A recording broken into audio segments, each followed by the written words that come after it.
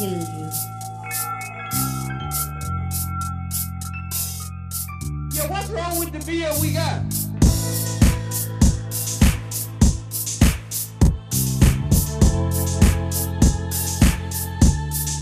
The deal we got came pretty good, huh?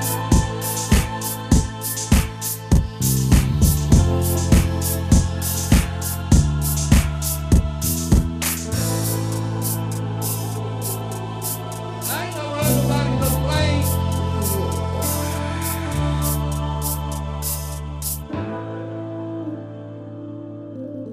From Germany.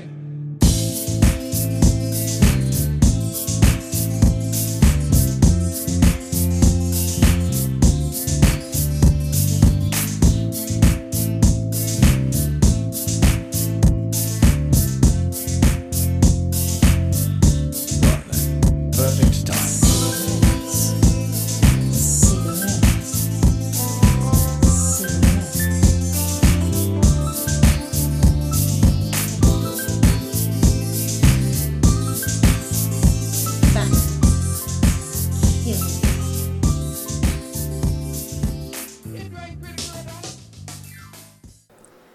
Good evening, ladies and gentlemen, and welcome to another Jeannie Kurzweil-less edition of Anti-Nanny.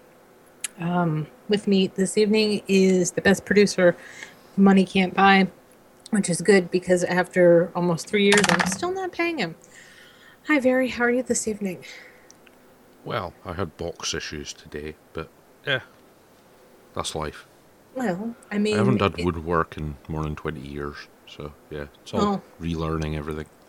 Right. Well, put it this way. I'm sure you did a much better job with that than I would have done. Yeah. So, Well, yeah. well the replacement box I'll make next week will be much better. So, yeah, it's life. And hopefully your varnish will work better. Yeah, doing varnish when it's warm and humid is not the best idea. But No. I've ordered some quick dry varnish. So 15 hours versus 30 per coat? That'll be nice. Yeah. Being able to leave something overnight rather than waiting a couple of days. Yeah. Because, bare wood, you need at least 3 coats to get it covered properly. So Yeah. it's a long time waiting for varnish to dry. Yeah. Yeah, you better have a hobby. Or something. So tonight we're going to do something different than we normally do, and it's only because I'm living in the middle of tropical storm hell. Tonight we're going to bring Alex on first for the CASA update, and we don't normally do that until 7. So after Alex's appearance, it's just going to be a straight shot of nothing but the usual fun we've all come to love from Anti-Nanny. Okay, I'll get Alex. Okay.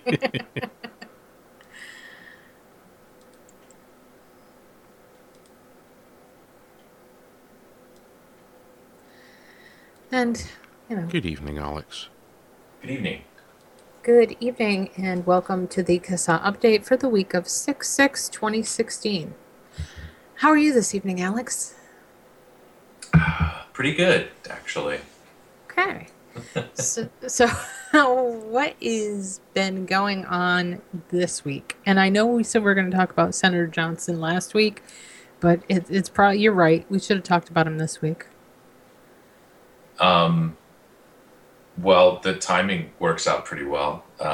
He sent a follow-up letter to the FDA Commissioner Robert Califf today. So for those who haven't seen the news release or on social media today, Senator Ron Johnson was expecting, actually, I guess you could say he demanded an answer from the FDA that was due on, that was last Tuesday on the 31st.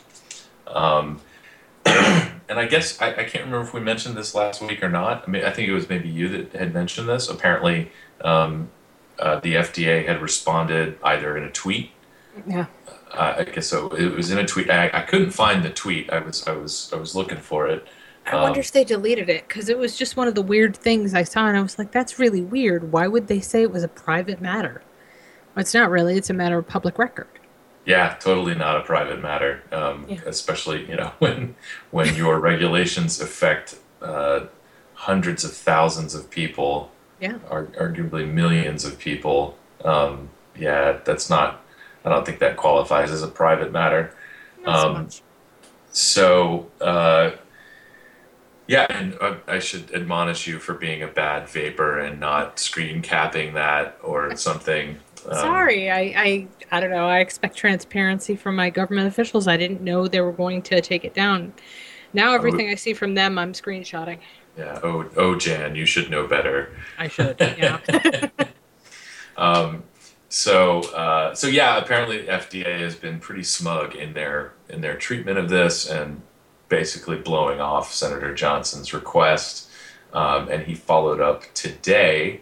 I'm looking at the news release on his site, and it's basically rehashing the original letter. But in the interim, it sounds like Senator Johnson has heard from, I'm sure, several of his constituents. I'm sure he's heard from vapors all over the country and probably the world, talking about how these products have helped them.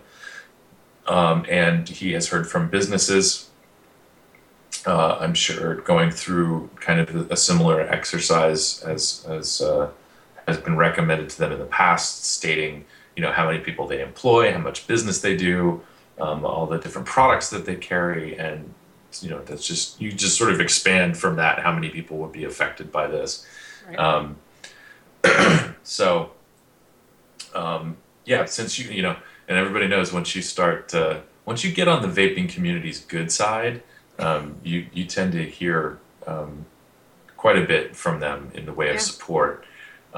So that's certainly Senator Johnson has been experiencing that. And then the best part is the last couple sentences, the last paragraph of his letter, which I will read. First of all, he is expecting this information to come from the FDA by no later than 5 p.m. on June 20th of this year. So 14 days from now, I'm sure that we can expect another smug response from the FDA. And then he goes on to say, if the FDA does not provide an adequate response to these inquiries, the committee may be forced to resort to other means to compel the production of this information. Thank you for your attention to this matter. So, I don't know if this means some sort of Senate committee investigation. Certainly, both the FDA and the CDC have been, on our list of government agencies that should be investigated by Congress or the Senate. It's very possible that Senator Johnson is maybe providing us with another opportunity for a legislative response to the FDA. This is an interesting development, and when the time comes, we'll be happy to support. I have been kicking around the idea. I think I need to give Senator Johnson a call and see what, if anything, CASA can do to help support him in his efforts to get a response, a substantive response from the FDA in a timely fashion. Well, I mean, how many years behind were they on putting out the regs? A couple of years, at least from their first deadline. So, they're following tradition with taking too long to reply to the senator. And I think the FDA might be just about to find out that I think senators and congressmen have short timelines. Not like the public, They want an answer and they should get one. Yeah, and this is I heard somebody else kind of talking about this the other night. The public's timeline in this matter is actually shorter than advertised. Right. I think we have these kind of hard and fast dates. August 8th of this year is when the regulations, that's the effective date. And then August 8th of 2018 is when FDA starts kind of the hardcore enforcement of actually taking products off the market that don't have their PMTAs in. Right. But it's the timeline is much, much shorter. And, you're going to see the small to medium-sized businesses, if they aren't already making their plans to cut their losses or come out on top and exit the market before the drop dead date in 2018, they will likely be doing that soon. So over the course of the next 2 years, which means earlier than 2 years, the industry is going to start shrinking. And so it is actually very, very critical that we start getting responses from people. When the FDA is asked to respond to this stuff, it's there's millions of lives at stake here. I don't care if money impresses everybody a lot more. This is there's just so much more to this issue than the $4 billion or $5 or whatever billion dollars this industry is estimated to be. Yeah. So that's hey folks, that's your Food and Drug Administration for you. They give zero cares about the actual welfare of Americans. So, Well, I mean, at least somebody is holding their feet to the fire. Not just us, which is nice. Yeah. And someone in the chat asked, can a committee put a stay on rule enforcement? I don't actually know about that. And I don't think you know about that, do you? I'm not sure. I would have to research that. I don't know if there's any precedence for that. As far as we know, as far as I know, the most likely route for an injunction is going to be through the courts. Right. And then, of course, the other option is actually changing the law. So if you change the law, there's nothing really, For them to do. Yeah. Well, I mean, there will be. There's plenty. Ultimately, the FDA is still going to end up with some regulatory authority over these products. That's not so much up for debate. Right. It's how they regulate these products that we're working very hard to fix. So yeah. Speaking of that, if we're ready to move along. I talked about it a little bit last week, but I had the privilege to travel to Oklahoma City on Tuesday and meet with Congressman. Sorry, I'm turning my phone. Meet with Congressman Cole? Tom Cole. And along with Cap O'Rourke from SFATA, Scott Ely from AIMSA, Sean Gore was there, formerly of OVAL, Oklahoma Vaping Advocacy League, and I believe that they're sort of transitioning into becoming a SFATA chapter, and so there was a couple other people there. Who are part of that, and it was a good meeting. It was a long way to travel for like 20 minutes with a congressman, but I suspect that that's how a lot of this stuff goes. And I was, we were able to ask him point blank, should both the HR 2058 and Cole Bishop amendment be supported? And his answer was simply and without hesitation, yes. And it is still very important to get co-sponsors on HR 2058 because, although there's a distinct possibility that neither of these pieces of legislation go the distance this year, but getting co-sponsors on HR 2058 can actually be a little bit more meaningful than just getting support for Cole Bishop, because when you sign on as a co-sponsor, that's a matter of record, and those people are likely to sign on again the next year. Right. So we sort of fully anticipate that HR 2058 won't go the distance this year, but will likely be reintroduced, renumbered, and possibly amended a little bit for 2017. Right. So, in either one of these instances, urging congressmen to support this language is vital. And so I'm hopeful that we have sort of put this debate to bed, and that, it's just the overall goal here is to support a change to the predicate date. And, we can hash out the details of kind of additional language, this and that, going through 2017.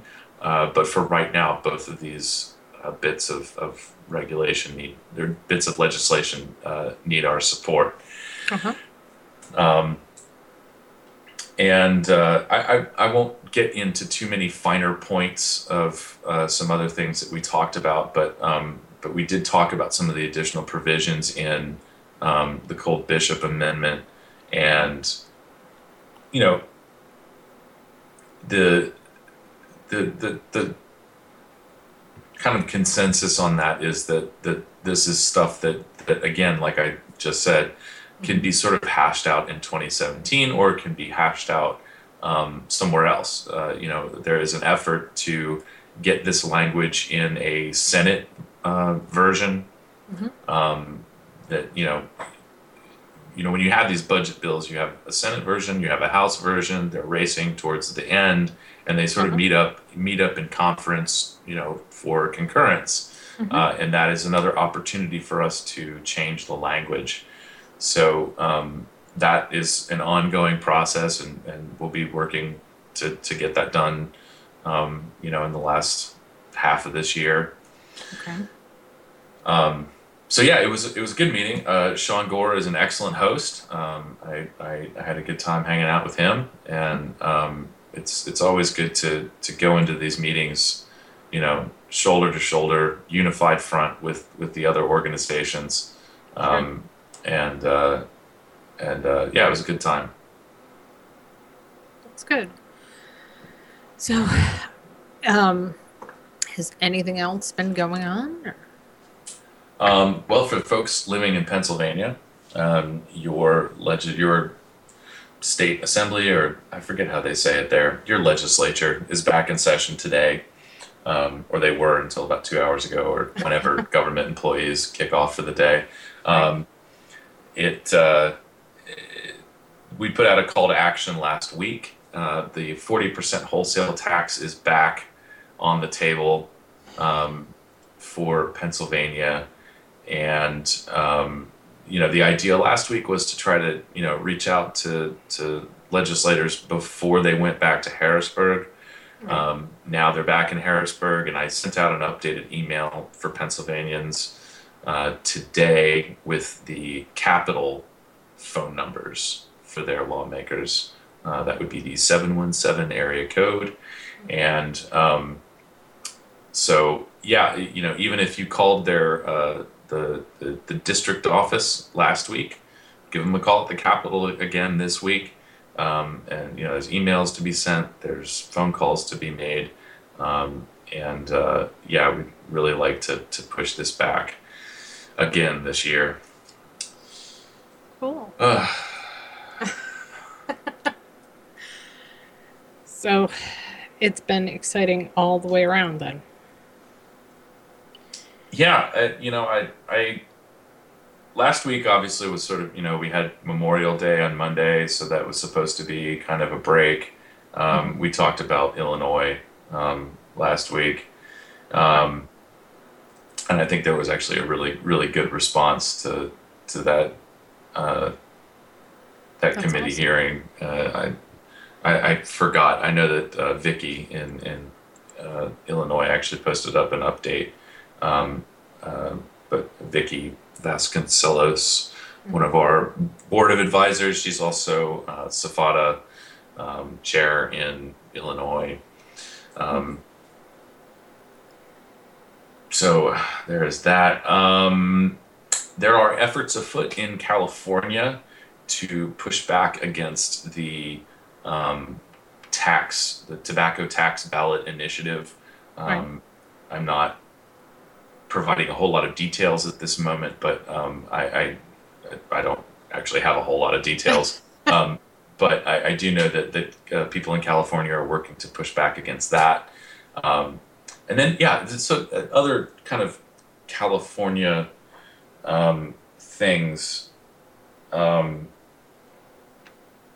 I had spoken to, well, I was out there in Sacramento, Okay. and when Safada, California, did their lobby day, Hmm. and I think I can't remember if we had talked about this back then, but I did kind of want to reiterate because I had heard some comments on another um, internet thing that despite well, so California has these horrible laws that were passed, and it changes regulations for everything. It raises the age to purchase vapor products to 21. It limits where you can vape, um, and there's some other stuff that goes along with that. And so what I had heard was that California businesses were being um, encouraged to just comply and kind of suck it up and live with it. Um, this is not actually what my experience was when we were in Sacramento. Okay. And going forward, I think that there's some clarity that's being offered about that. Okay. There are efforts afoot to fix this in 2017. And this is going to be a popular theme going forward. Here we are in June. So, we're sort of past a lot of, first of all, I believe like 2/3 of the country, their legislatures are adjourned for the year. Right. There's always that chance that they come back in for special session stuff. Usually that's reserved for budget discussions. And or if somebody decides to go all emergency public health like California did last year. Yeah. But for the most part, most of the country is in recess. The So the theme is going to be, we're going to look towards 2017 for new bills to be introduced and hopefully fix some of this legislative assault on vapor products. So again, my experience in being in Sacramento with the California Safada people was that there were talks about potentially fixing things in 2017. It's just you're not going to hear a whole lot about it until pre-filing or until somebody's actually willing to work on this. So it could be December, January before anything really picks up Right. in terms of what people are hearing. But California is not just giving up and rolling over. There is work still to be done. And, of course, case in point, this tobacco tax ballot initiative, which is likely going to be, I guarantee you're going to have thousands of vapors that vote yes on this. Because they look at it and they see, oh, well, it's a tax on cigarettes or it's a tax on tobacco, and I'm not tobacco, so it doesn't affect me. And so there's an awful lot of education that needs to be going on in California. And from what I understand, there are business owners out there that are taking that responsibilities very seriously and getting together and working to make that happen. So again, if you live in California, definitely take a second look at your ballot this year, and when it says tobacco tax, whatever, that includes vapor products now. California changed their definition before the FDA got involved, so vote no. Just please, Yeah. please vote no on that. Yeah. Um, No, you're right. And I think what's surprising to me is how many people are involved in the industry and how many people vape and have absolutely no idea what's going on. Yeah, and that actually leads to the next thing that I was going to bring up.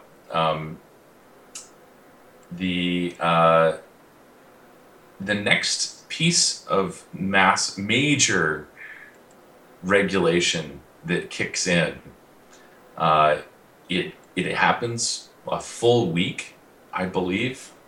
Wait, just so I get this right. Okay. It could be slightly more than a week. Mm-hmm. Let's see.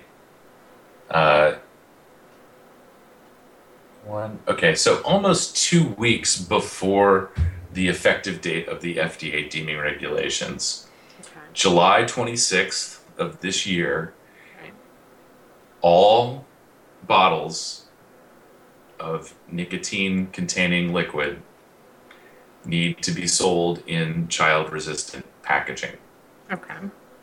This is not that kind of handshake, oh yeah, it's child-resistant cat type agreement you get from your whoever supplies your bottles, whoever supplies your e-liquid. If it's coming from Europe, if it's coming from China, if it's coming from anywhere in the country, and they say, oh yeah, it's child resistant, you need to be able to verify that. Okay. And it needs to be compliant with the US code. There is a section in it's USC, Okay. United States Code, or CFR, Code of Federal Regulations, US CFR.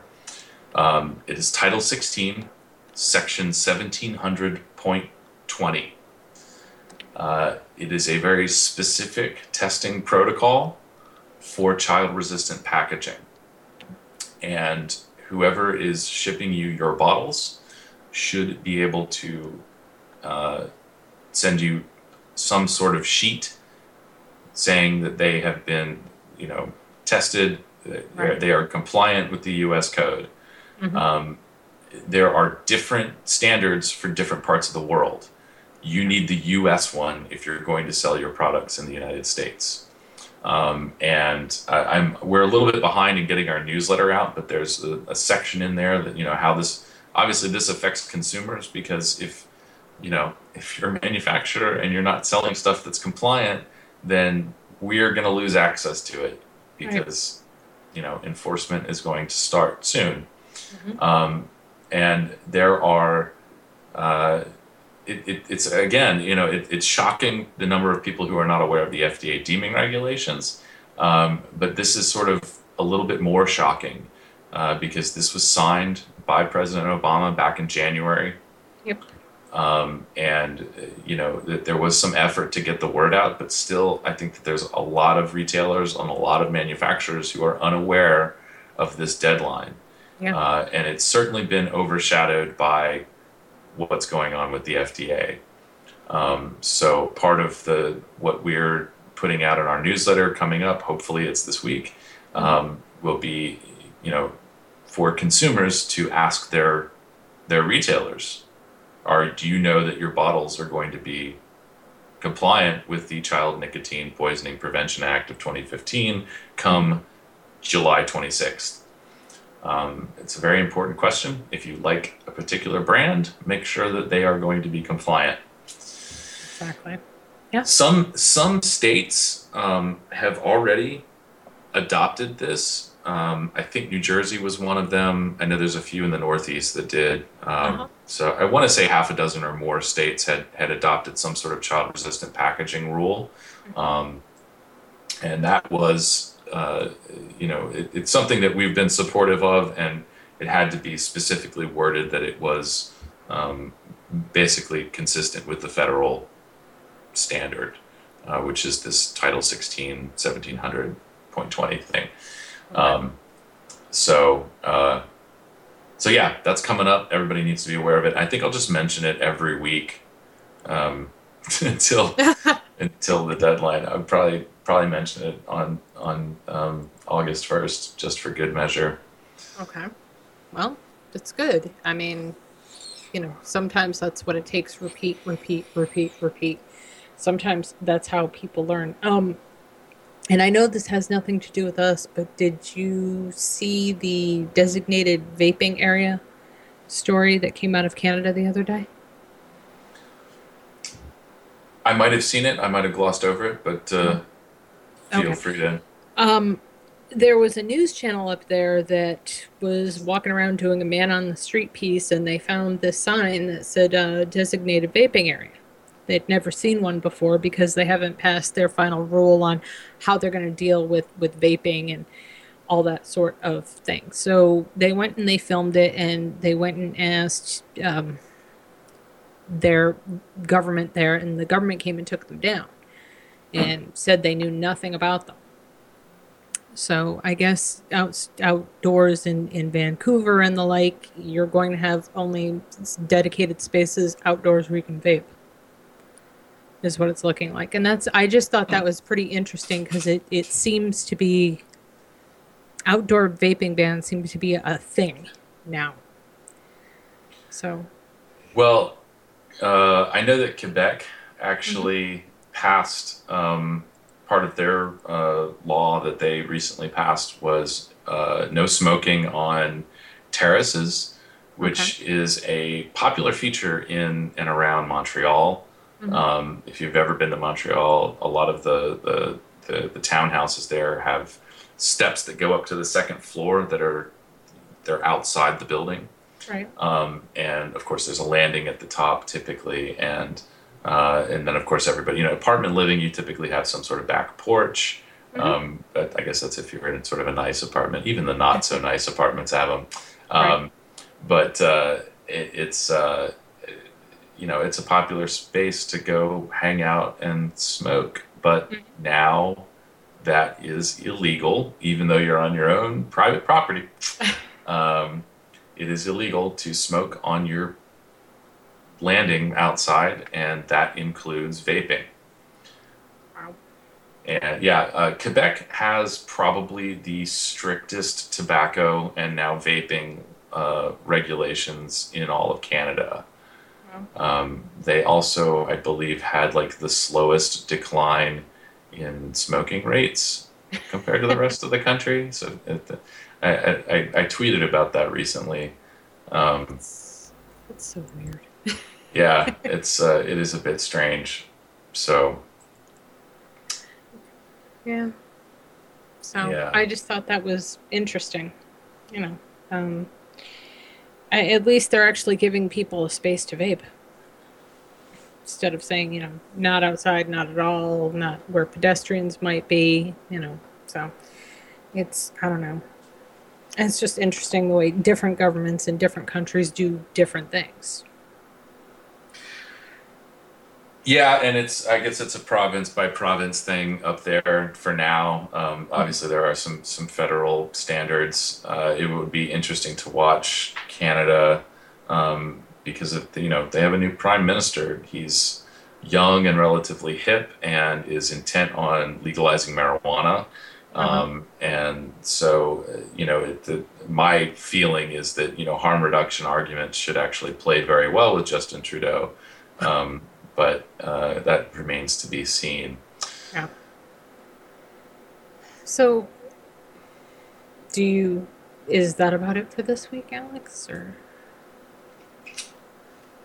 I think that's it. I always feel like I'm forgetting something, but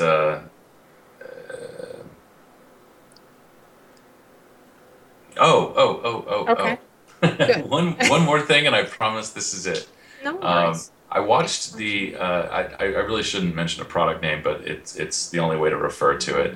Okay. I watched the White Cloud e-cigs webinar with Aaron Biebert today. Me too. And I was home in time to see it. Yeah. It's good. Aaron's a great guy, and we've had the pleasure of getting to know him over the past couple of years. And I'm very excited to see the A Billion Lives documentary. Et cetera, et cetera. Anybody who's following this knows that it made a splash in New Zealand and, in fact, apparently has gone some way towards changing some policy there. So we're very hopeful to see that in the United States soon. But one of the things that he brought up that I feel is worth mentioning and rebroadcasting, and I'll put this in our newsletter, is that they need a lot of kind of social media buzz, and not just kind of reposting posts about A Billion Lives, but actual likes on their Facebook page. So to keep it short, anybody listening, go and make sure that you like A Billion Lives on Facebook, follow them on Twitter, and encourage your friends to do the same. There should be hundreds of thousands of people liking that. Every vapor that this is kind of like joining CASA at this point.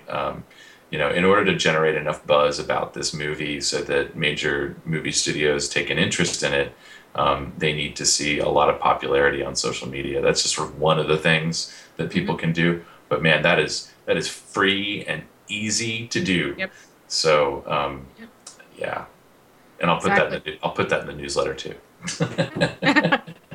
That was a pretty good webinar. I generally catch the White Cloud ones when they're uploaded to YouTube because I'm not always home. So it was good to see one live. I don't generally get that opportunity. Yeah. I think people don't understand what that social media buzz does for you. I mean, we certainly know what an increase in popularity does for us, but when it's kind of a commercial thing, I guess, a movie. People want to be sure that people will see it, and the only way to be sure of that is to see that people want to see it. Yeah. Yeah. So. Yeah, that's precisely it. So, exactly. All right.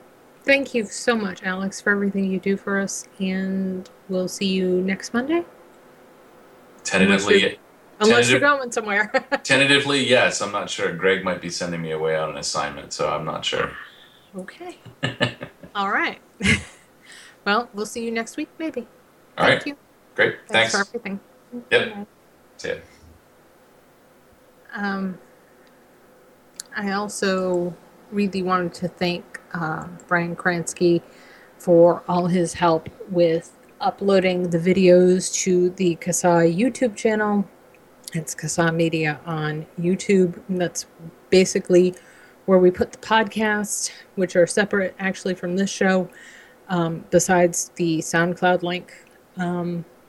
So, yeah, I wanted to thank him for all his efforts in that, which I don't normally get to do. Just to cut in, I can update you on stuff in the UK as well. Please. Fast changing today. Okay. Mentioned last week that there was a motion in the Lords to basically block Article 20 of the TPD. Mm-hmm. Well, that was supposed to happen this week, but it looks like it's been put back till next week. Mm-hmm. We suspect because Ash are very busy lobbying Labour Lords. They're telling Labour Lords basically that the motion's designed to stop the whole TPD. And it'll destroy all the benefits, all the plain packaging stuff, blah, blah, blah, which is basically lies. So that's been put back a week. But breaking news is there are another 2 motions going to be discussed in the Lords to do with the TPD. This has just arrived, 20 minutes ago, in fact. Damn. This is breaking news. So Lord Cullinan's motion has been put back. Baroness Walmsley has asked questions about the advertising restrictions, with the quite considerably sensible thing of, well, if this stuff helps smokers quit, why are you banning the advertising? How are you going to tell people about it? So she's asked that question. Okay. And Lord Hunt of King's Heath, he says, well, you haven't set up monitoring to see how this is going to affect people and the market, so you shouldn't go ahead until the government have put in place proper monitoring. So that's another 2 motions have been put forward in the Lords. Wow. So the Lords really don't like the TPD. I can't imagine why. That just happened this evening. That just popped up on my Facebook. I'm like, ooh, this is fun. It's so really things fun. are heating up over here as well. So. Yeah, what's really funny, and I don't normally talk about vaping or smoking too much on here, but there's a couple of blogs, and one of them does like really good, really long-term, really in-depth stuff where they dig back through like years full of records and really look at stuff. And they went to try to find out who signed your country on and ratified basically the World Health Organization tobacco treaty. Mm-hmm. They can't find any signatory for it. That's interesting. There's none listed. I mean, You should possibly send that information to VIP and the NNA, because I'm sure they'd find it intriguing. Well, I mean, I don't understand. How can no one be listed? There's no name on this fucking thing, so how did you sign on? Exactly. There should be a document, and it should have been scanned in electronically by now, with the actual signatures on it, let alone normal data. I mean, actual signed documents by law have to be scanned in these days. Exactly. So I mean, my question is this: if they can't find a signatory for your country, how many other countries got signed on to this thing, and no one knows who did it? Yeah, it was just agreed by some faceless bureaucrats. So yeah, everybody assumed it had been signed up properly. Signed. Yeah. And what if it wasn't signed properly? Well, if it wasn't signed properly, that's a whole can of worms, isn't it? Yes, it is. Because you just go, well, we aren't signed up to it. Yeah, well, whoops. Stop telling us about it. Bye. Screw you. Bye-bye. Exactly. Because the World Health Organization are just nutcases. Oh, they are absolutely at best, nutcases. Well, they are absolutely insane. Did you see the news the other day? How scientists have been badgering them about Zika and badgering them about Zika. Finally, 200 of them got together and went to the press and said, really? Do you really think we should have these Olympics in Rio right now with the Zika virus so damn high? Yeah, there's this devastating virus going about. Do you really think it's an idea to have millions of people show up? Right. And they're saying, no, it'll be fine. So a couple of newspapers dug into it, and guess what they found? Let me guess. Olympic organisations might have been paying the WHO some money? Yes. Yeah. Exactly. Ooh, how did I guess that one? I don't know. But apparently the WHO is playing both ends against the middle, most like what they did when there was the swine flu epidemic. Remember that? Yeah, remember how they were saying, of the flu epidemics, they're recommending the swine flu. Recommending Tamiflu when it was the wrong Tamiflu they were recommending, and all that sort of crap. The swine flu epidemic, they remember. I was a kid. Yeah. Everybody got shots. Everybody who got shots got sick. Mm-hmm. That was everybody. And this is just what I remember from being a kid. Well, it turns out they organized all of these sort of shady deals between pharmaceutical companies and governments to get them what they called a deal. Well, normally if you have a drug reaction, you can sue the drug companies. But not if it's the government. Not if it's the government. And what the World Health Organization did when they gave the governments these deals on these vaccines with these drug companies they partnered with, they shifted all the blame to the states that bought them. Well, so as I say, it's the same with the whole, there's going to be a flu epidemic a couple of years back, so loads of countries stocked up on Tamiflu. Yeah. UK is one of them. UK ended up with a stockpile of Tamiflu, which is it's just going to end up get destroyed in a couple of years' time when it was out of date. It's junk. Basically, it's the wrong strain of flu it's for, which. But no, the executive at the WHO and his the manufacturer friend, they made a few million out of it, so it's fine. But there are questions asked by the UK government to the WHO going, you recommended this, and it doesn't actually work. Yeah. So we want our money back. The World Health Organization's been involved in some shady shit for a really, really long time. Oh, yeah. Really long. Remind me later on to look up that stuff for you on the World Health Organization. Who signed it? The funniest thing, all the World Health Organization stuff in the last week, lots of people have been putting up memes of a certain Chan. And less than flattering photographs. And as soon as I saw one of the photographs, I was like, that's Lo Pan. There's a film reference for people. She does. She looks like Lo Pan. She does. The drooping jowls and all, She's not an attractive woman, and I can't say I don't think Margaret Chan's ever been an attractive woman, but Yeah, But, even but put the even big, less put the big less droopy so. moustache on her, and it's low pan. Yeah. It is, but she's even less attractive when she's up there fawning over that asshole Michael Bloomberg Yeah. and saying that they don't know how the World Health Organization would run without him. Oh, good God. Better. Well, That's an easy answer. Well, it might run better if it did focus on the poor. Yeah. That might be a way to go. If it wasn't pandering to rich assholes, yeah, it'd be much better. Exactly. So, yeah, those were just things I thought were interesting in passing. They're not really anything I'm going to go into in depth tonight because, oh, we've got fun. We've got fun here, don't we? We always have fun. Oh, we do. I don't know if I want to talk about Walmart. I will talk about this. Wi-Fi Whisperer siphons your data in the creepiest way possible. Now, this is kind of cool. This is about art and the data that's leaking from your cell phone.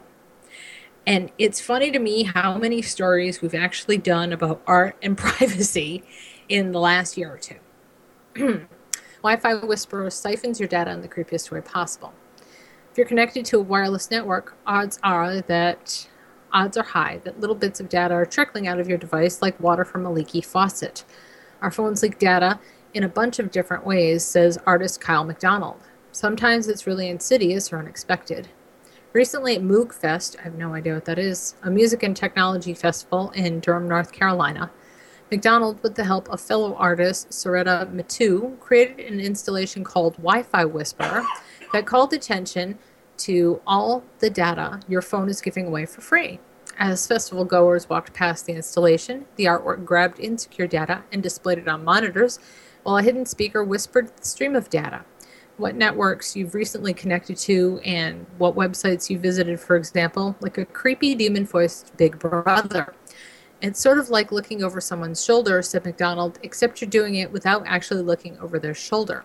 The artist built sniffers made from 8 Raspberry Pis and wireless antennas tuned to different frequencies of open wireless channels. We know where the data is in the air, McDonald explains. Normally these packets are being sent from one device to another, but there's no reason you can't just stand nearby and listen to that same data as though you were the device it was intended for. By partnering with Festify, MoogFest's web wireless internet provider, the artists were able to grab even more data. Things like the names of networks you were previously connected to, your device's MAC address, the host name of your laptop or phone, the server your HTTP traffic is aiming for, and even the text from whatever website you're visiting.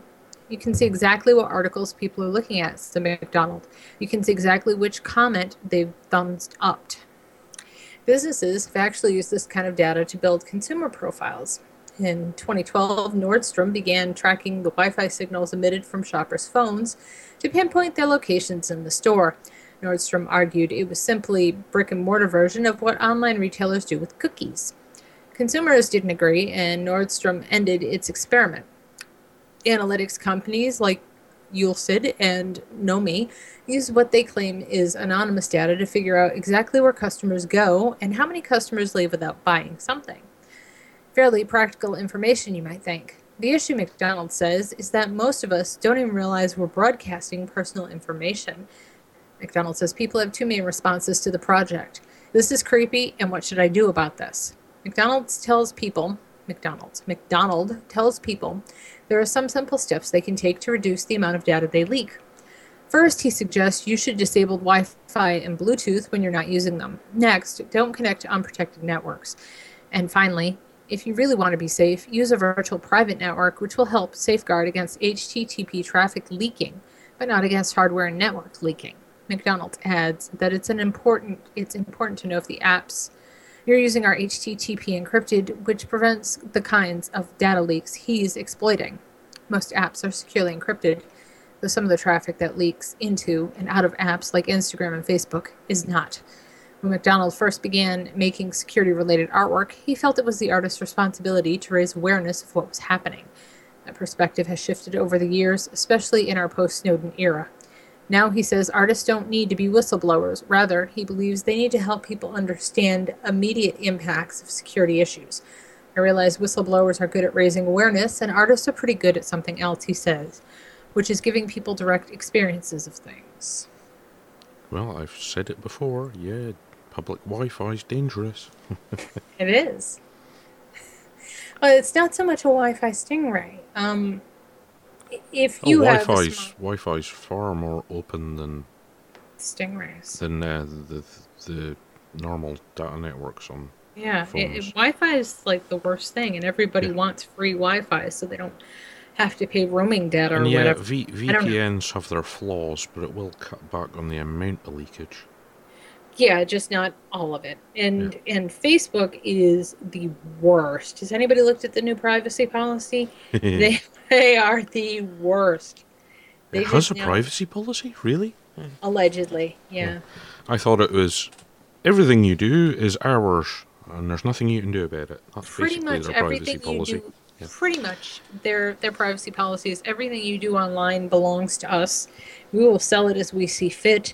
And the EU courts forced us to give you back the right to your face in your photos. We no longer own that. Yeah. That's pretty much the privacy policy. And Google's much the same.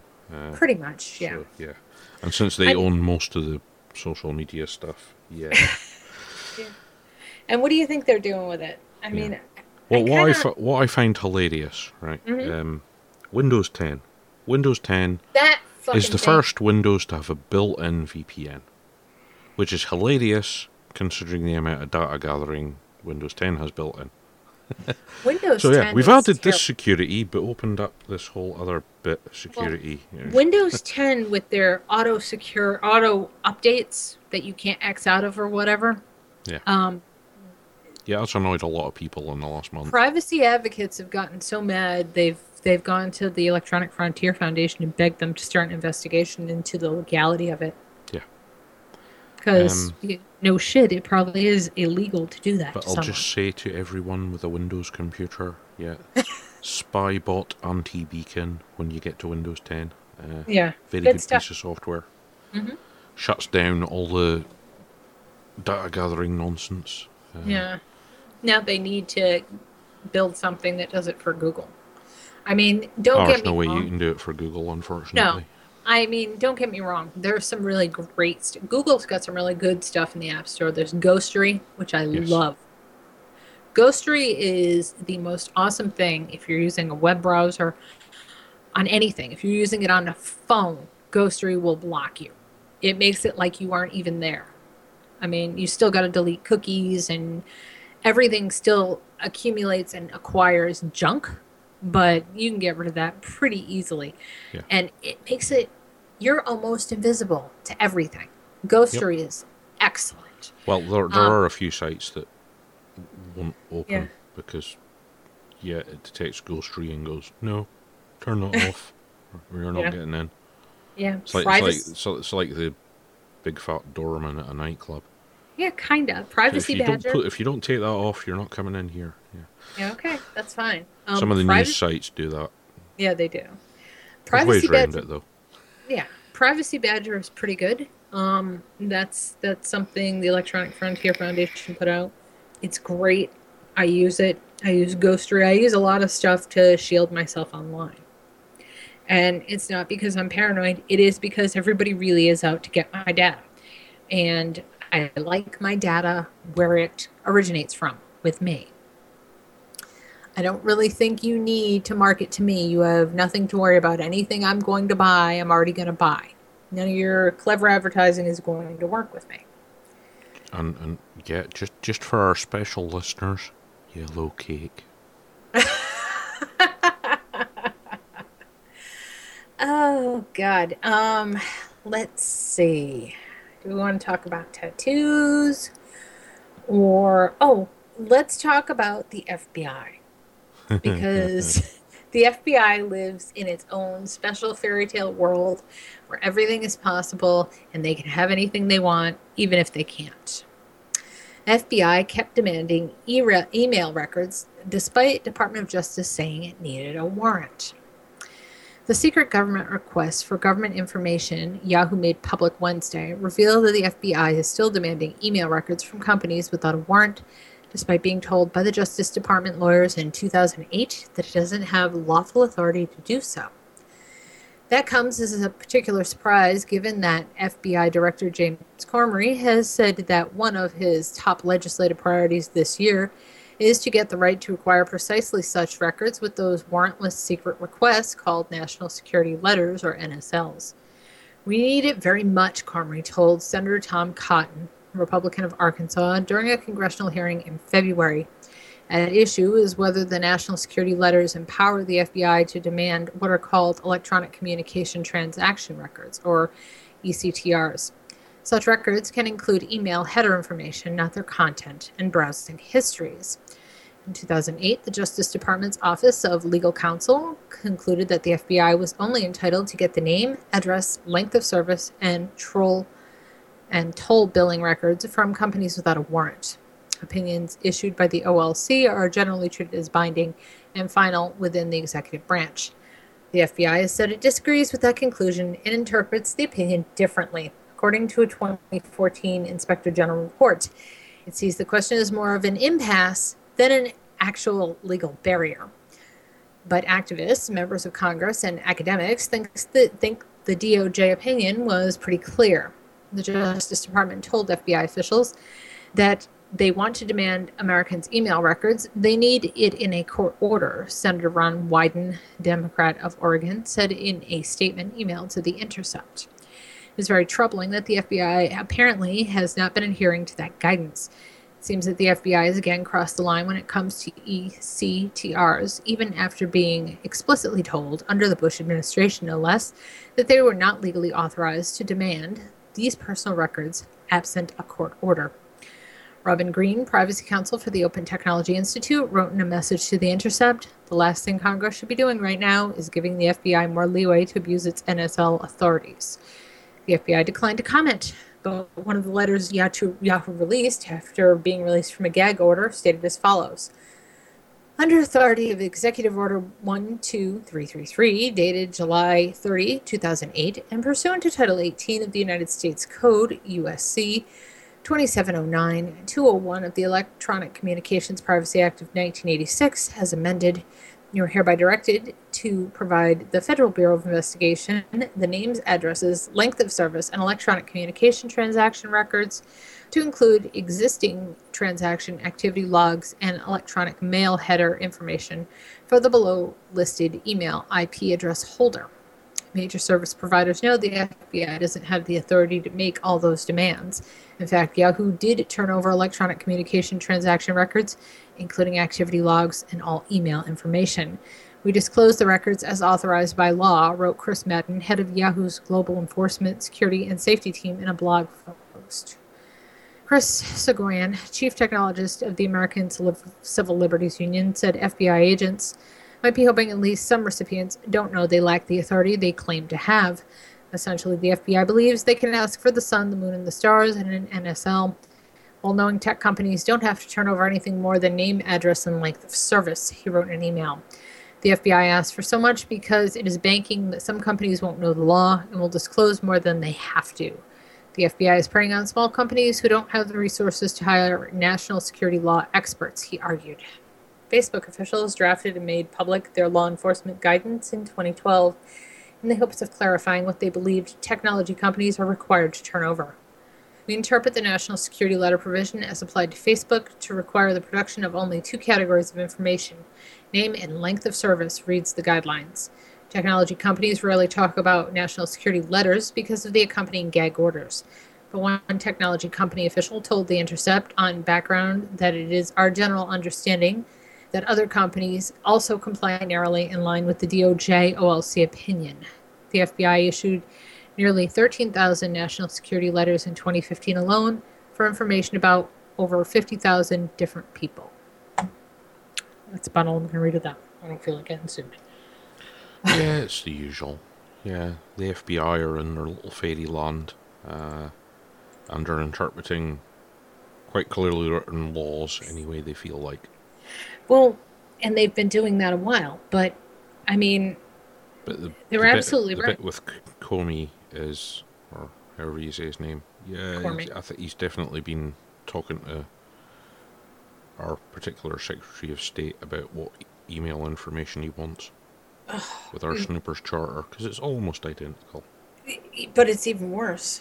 Yeah. I mean, the next story I'm going to read is bad. Not that anything that happens here is any better, but, hey, I'm not talking about China or Somalia this week. UK's Home Office is creating a mega database by stitching together all its government records. At least it consulted the public, Parliament, no one? What? The UK Home Office is secretly creating a centralized database on the good folk of Britain without presenting the capability increases to the public or subjecting them to parliamentary scrutiny. The Register can reveal the project, which was described as simply a replatforming of a department's aging IT infrastructure, has already begun to roll out, with the first wave of changes being delivered in what is called the Technology Platforms for Tomorrow, the TPT program. TPT will lay the foundations for this mega database by ushering in core infrastructure, compute platforms, and live service capability changes, primarily using Hadoop, the open source software framework for centralizing databases and allowing batch queries and analysis to be run across them in bulk. All this data on the population is currently stored in siloed and disparate databases. Connecting it could make it possible to automatically follow individuals' records all across the Home Office to many directorates, from 2 years' worth of card journeys logged in the ANPR data center to the passport database, the police databases, and many others. After laying off over a third of its IT staff, the Home Office has recently been attempting to recruit Hadoop specialists to help it build and maintain this new single platform, with the presentation and talk seemingly doing the rounds around the circuit until the Home Office got spooked by the Register. According to one of these presentations, which your correspondent attended, the department will be using HDFS, the Hadoop file system, for storing all the data that its various directorates are imbibing, which could, imagine, it could be video, it could be anything. Among the aims in using this data, according to the consultant Stephen Derkin, delivering a presentation at Hadoop Use Group meeting earlier this year, was to create interactive applications for the border force at border control points, also for police officers actually in their cars. The applications would run on handheld devices as well as interactive applications, potentially for other Home Office departments, and also being able to produce transaction applications so we can run analytics, so we can run all sorts of various algorithms around there, including machine learning, adds Dirkin. Despite the increased capability to automate digital tracking of the population and the intention to run machine learning algorithms on the public's information, there's been no presentation to these details to Parliament, and there will be no additional scrutiny or oversight mechanisms applied to it. The plans were criticized by the leader of the Liberal Democrats, Tim Farron MP, who told the Register trying to get away with a substantial change by simply labeling it as IT replatforming is simply unacceptable. With measures such as the request filter being pushed in the investigatory powers bill, centralizing databases will essentially allow the government to build up a full profile of every single person in the country. Yeah, on the bright side, yeah, they don't have a good history of getting computer systems to work properly. So, yeah. Well, I mean, it doesn't They matter. centralised this. They've done a little experiment with the social security stuff, trying to unify loads of benefits to be one benefit. Right. They still haven't got it working right. They've been working on it for 7 years. But they're rolling it out countrywide, obviously. It doesn't work, but they're still rolling it out. So this will be similar. It'll probably be... If they get let their free run and they get to try and do it, it'll probably take them 20 years to get it working right. Because the Home Office just aren't very good with computer systems. They never have been.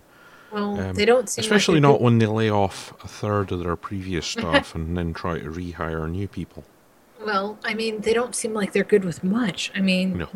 Theresa May looks more and more like a Bond villain every time I see her. Yeah. Oh, and just to let you know, yeah, your call is dropping in and out of quality-wise.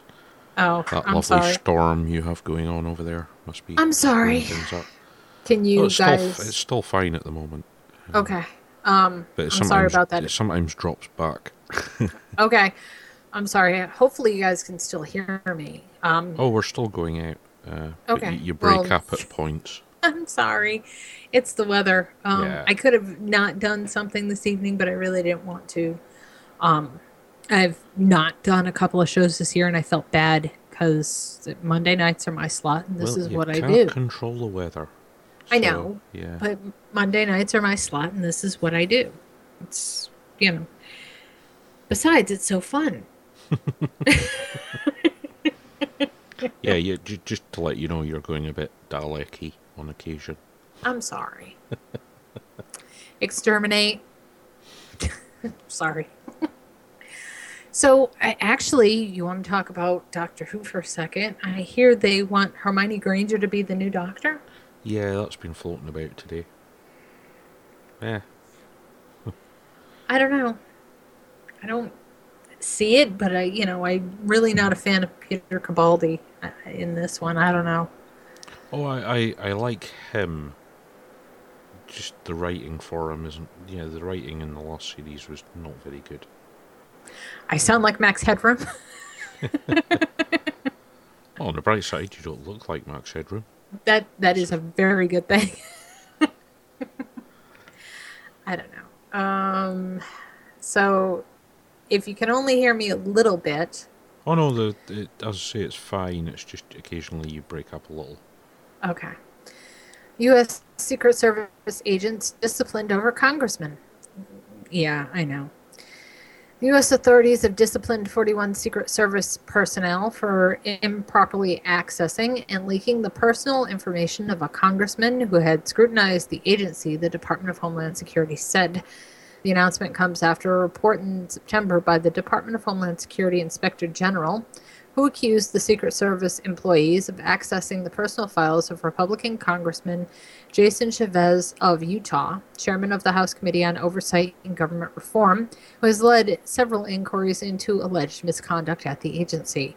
They are punished with measures ranging from a letter of reprimand to suspensions without pay for up to 45 days, the Department of Homeland Security head Judd Johnson said in a statement on Thursday. One person found to have given information about Chavez to the Washington Post resigned from the service, he said. Like many others, I was appalled by the episode reflected in the Inspector General's report, which brought real discredit to the Secret Service, Johnson said.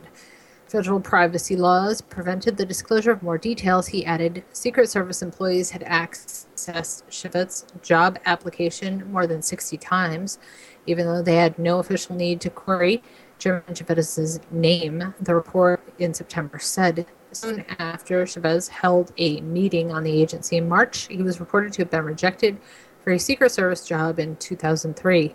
The incident is a latest embarrassment for the Secret Service as it tries to recover from the string of scandals. The government and scandal? Yeah. Weirdly, the thing I find most horrifying in that story is the Secretary of Homeland Security guy's name. Who calls their kid Jeh?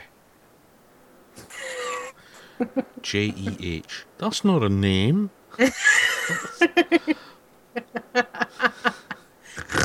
Because, yeah, the government agents overstepping their bounds and giving out information they're not supposed to. Yeah, that's been happening as long as there's been governments. But really, you called your kid Jeh? Jeh.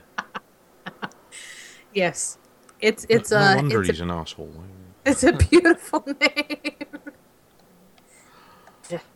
Kind of like Deh. Yeah. Meh. Possibly like perfect job for somebody with that name. Actually, I refer you to Jeh. Every year I think we're getting closer and closer to idiocracy. And that guy's name just proves it. Yeah. Oh, God. He must have had a hell of a time at school. That's all I'm saying. I wonder if it stands for something. No idea. I mean, like, what the heck? I hope it's not his given name and that's just what he wants. But then again, if that's what he wants people to call him, that's even worse. Oh, I had a great grandfather named Jebediah. That was pretty bad. That's better than J. Oh, kinda, yeah. When he answers the phone, people must get confused. J speaking. What?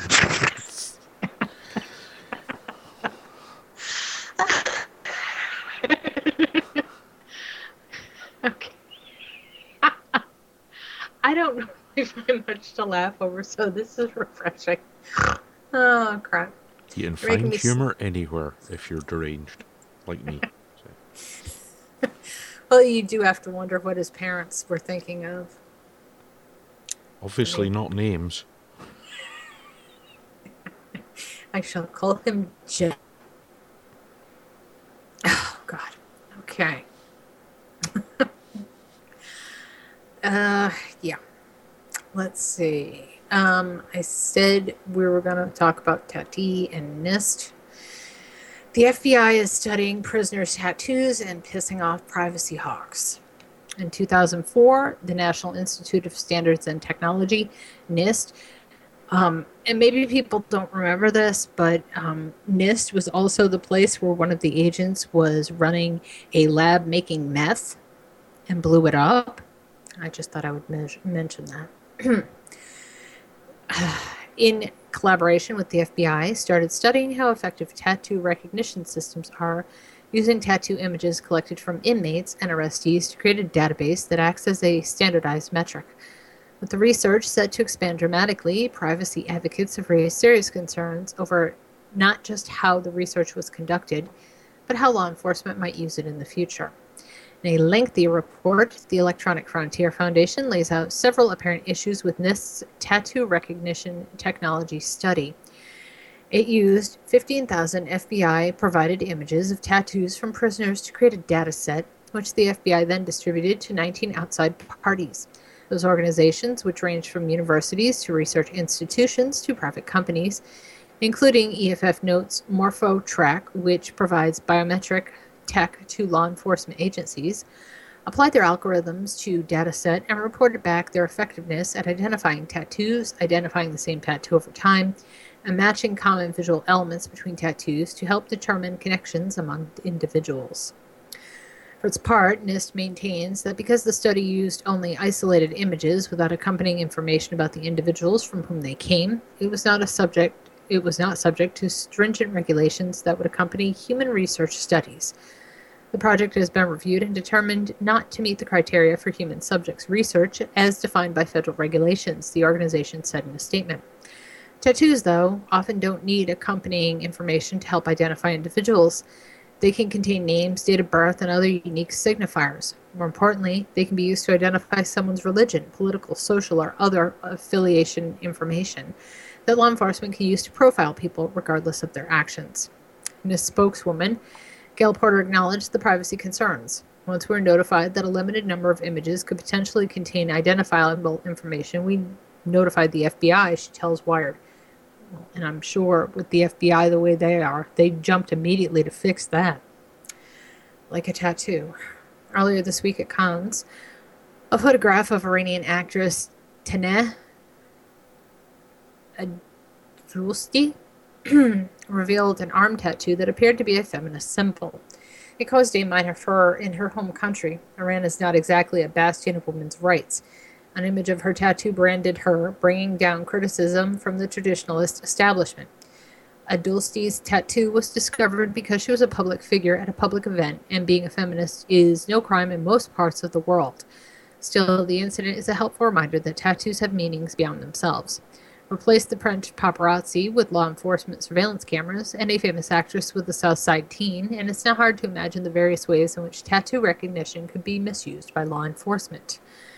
Police have long collected tattoo images from arrestees just as they do fingerprints. There's a difference, though, between maintaining a text-based database or physical photo albums and a digital tattoo database that can be used to establish connections between individuals.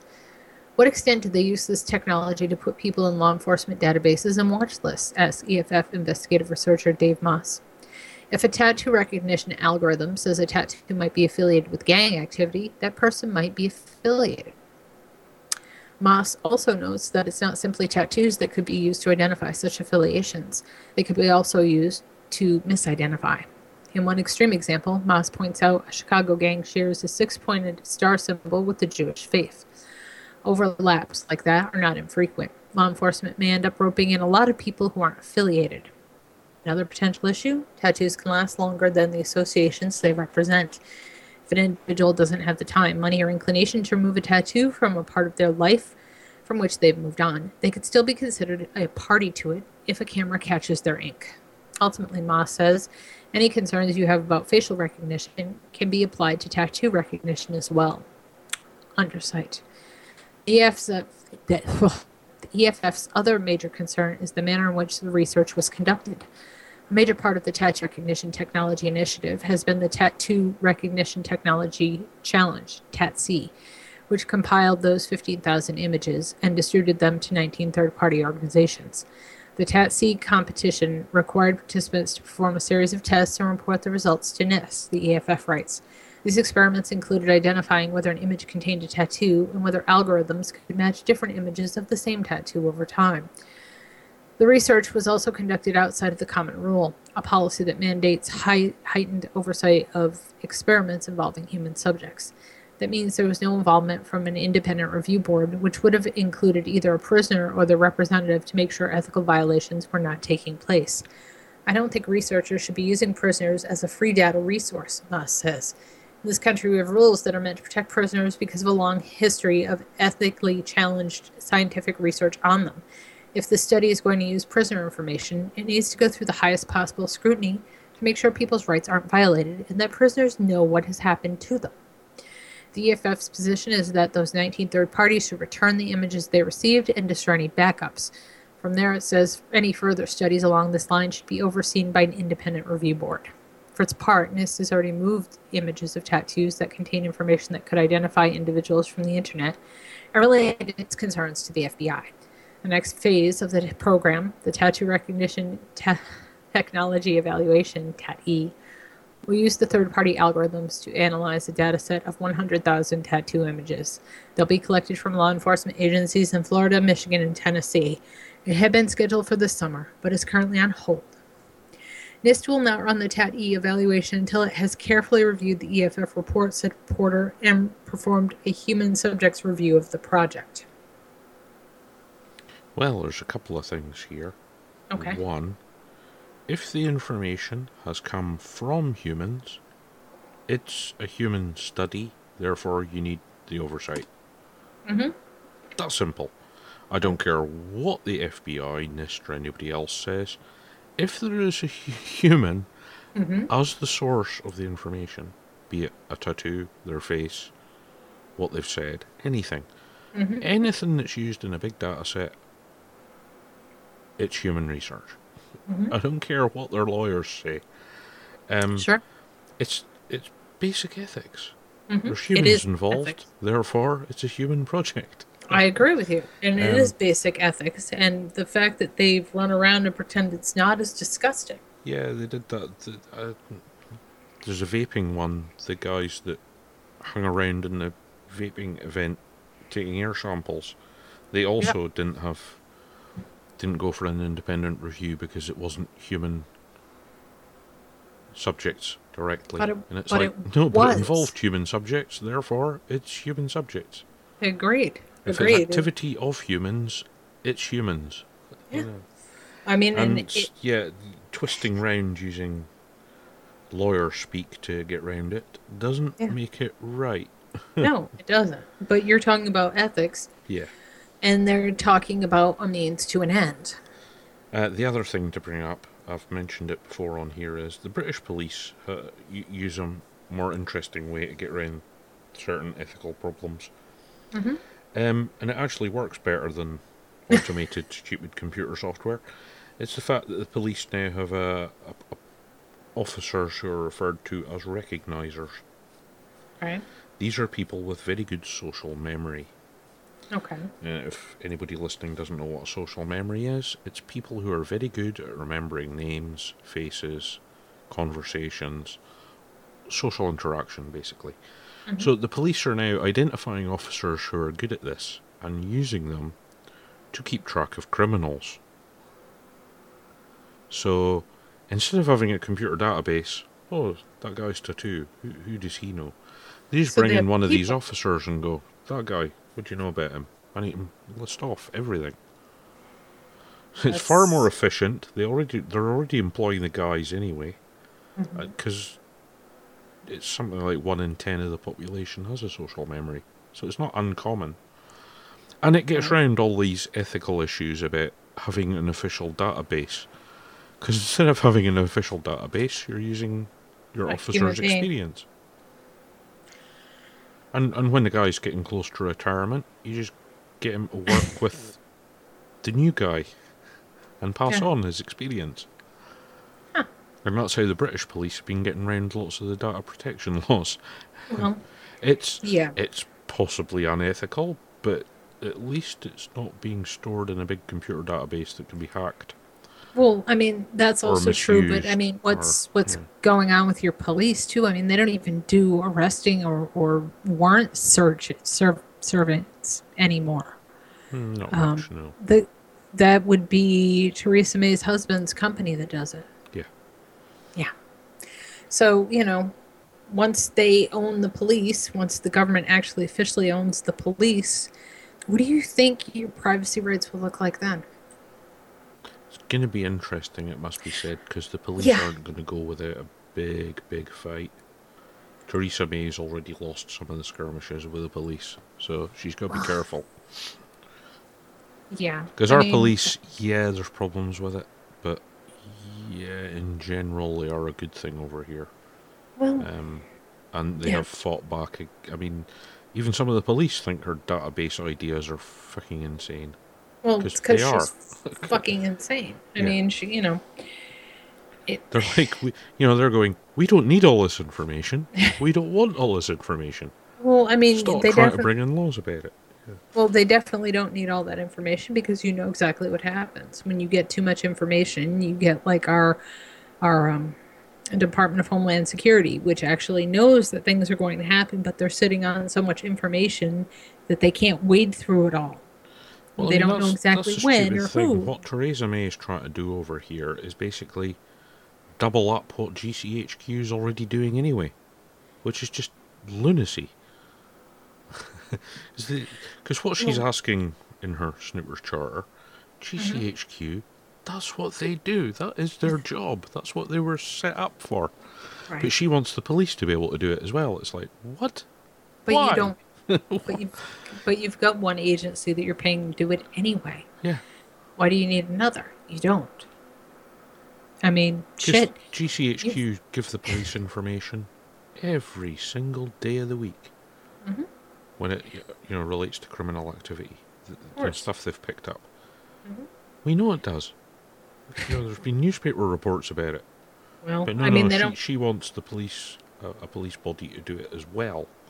It's like, you're crazy. Well, I mean, what it's doing is adding I another think layer. it's what she doesn't like is GCHQ keep telling her to piss off whenever she asks for information. Well, right, but I mean, having another agency do another agency's work just adds duplication for no need. Yeah. What we've got here in this country is we've got the NSA, the FBI, the CIA, and God knows who else, all doing the same fucking work, Yep. and nobody knows what anybody's doing. Yeah. And that's because our government's so big, no one's accountable. And yet you've got someone who's kind of got accountability in the UK who wants to force duplication and force stuff to be paid for twice. Just retarded. Yep. She's retarded. I don't know. Oh yeah, I mean she's not getting much headway on all the craziness she's trying to bring in. Because yeah, the police are opposing it. Loads of politicians are opposing it. MI5 and MI6 are opposing it because they know they don't need it because they can just ask GCHQ if they want information.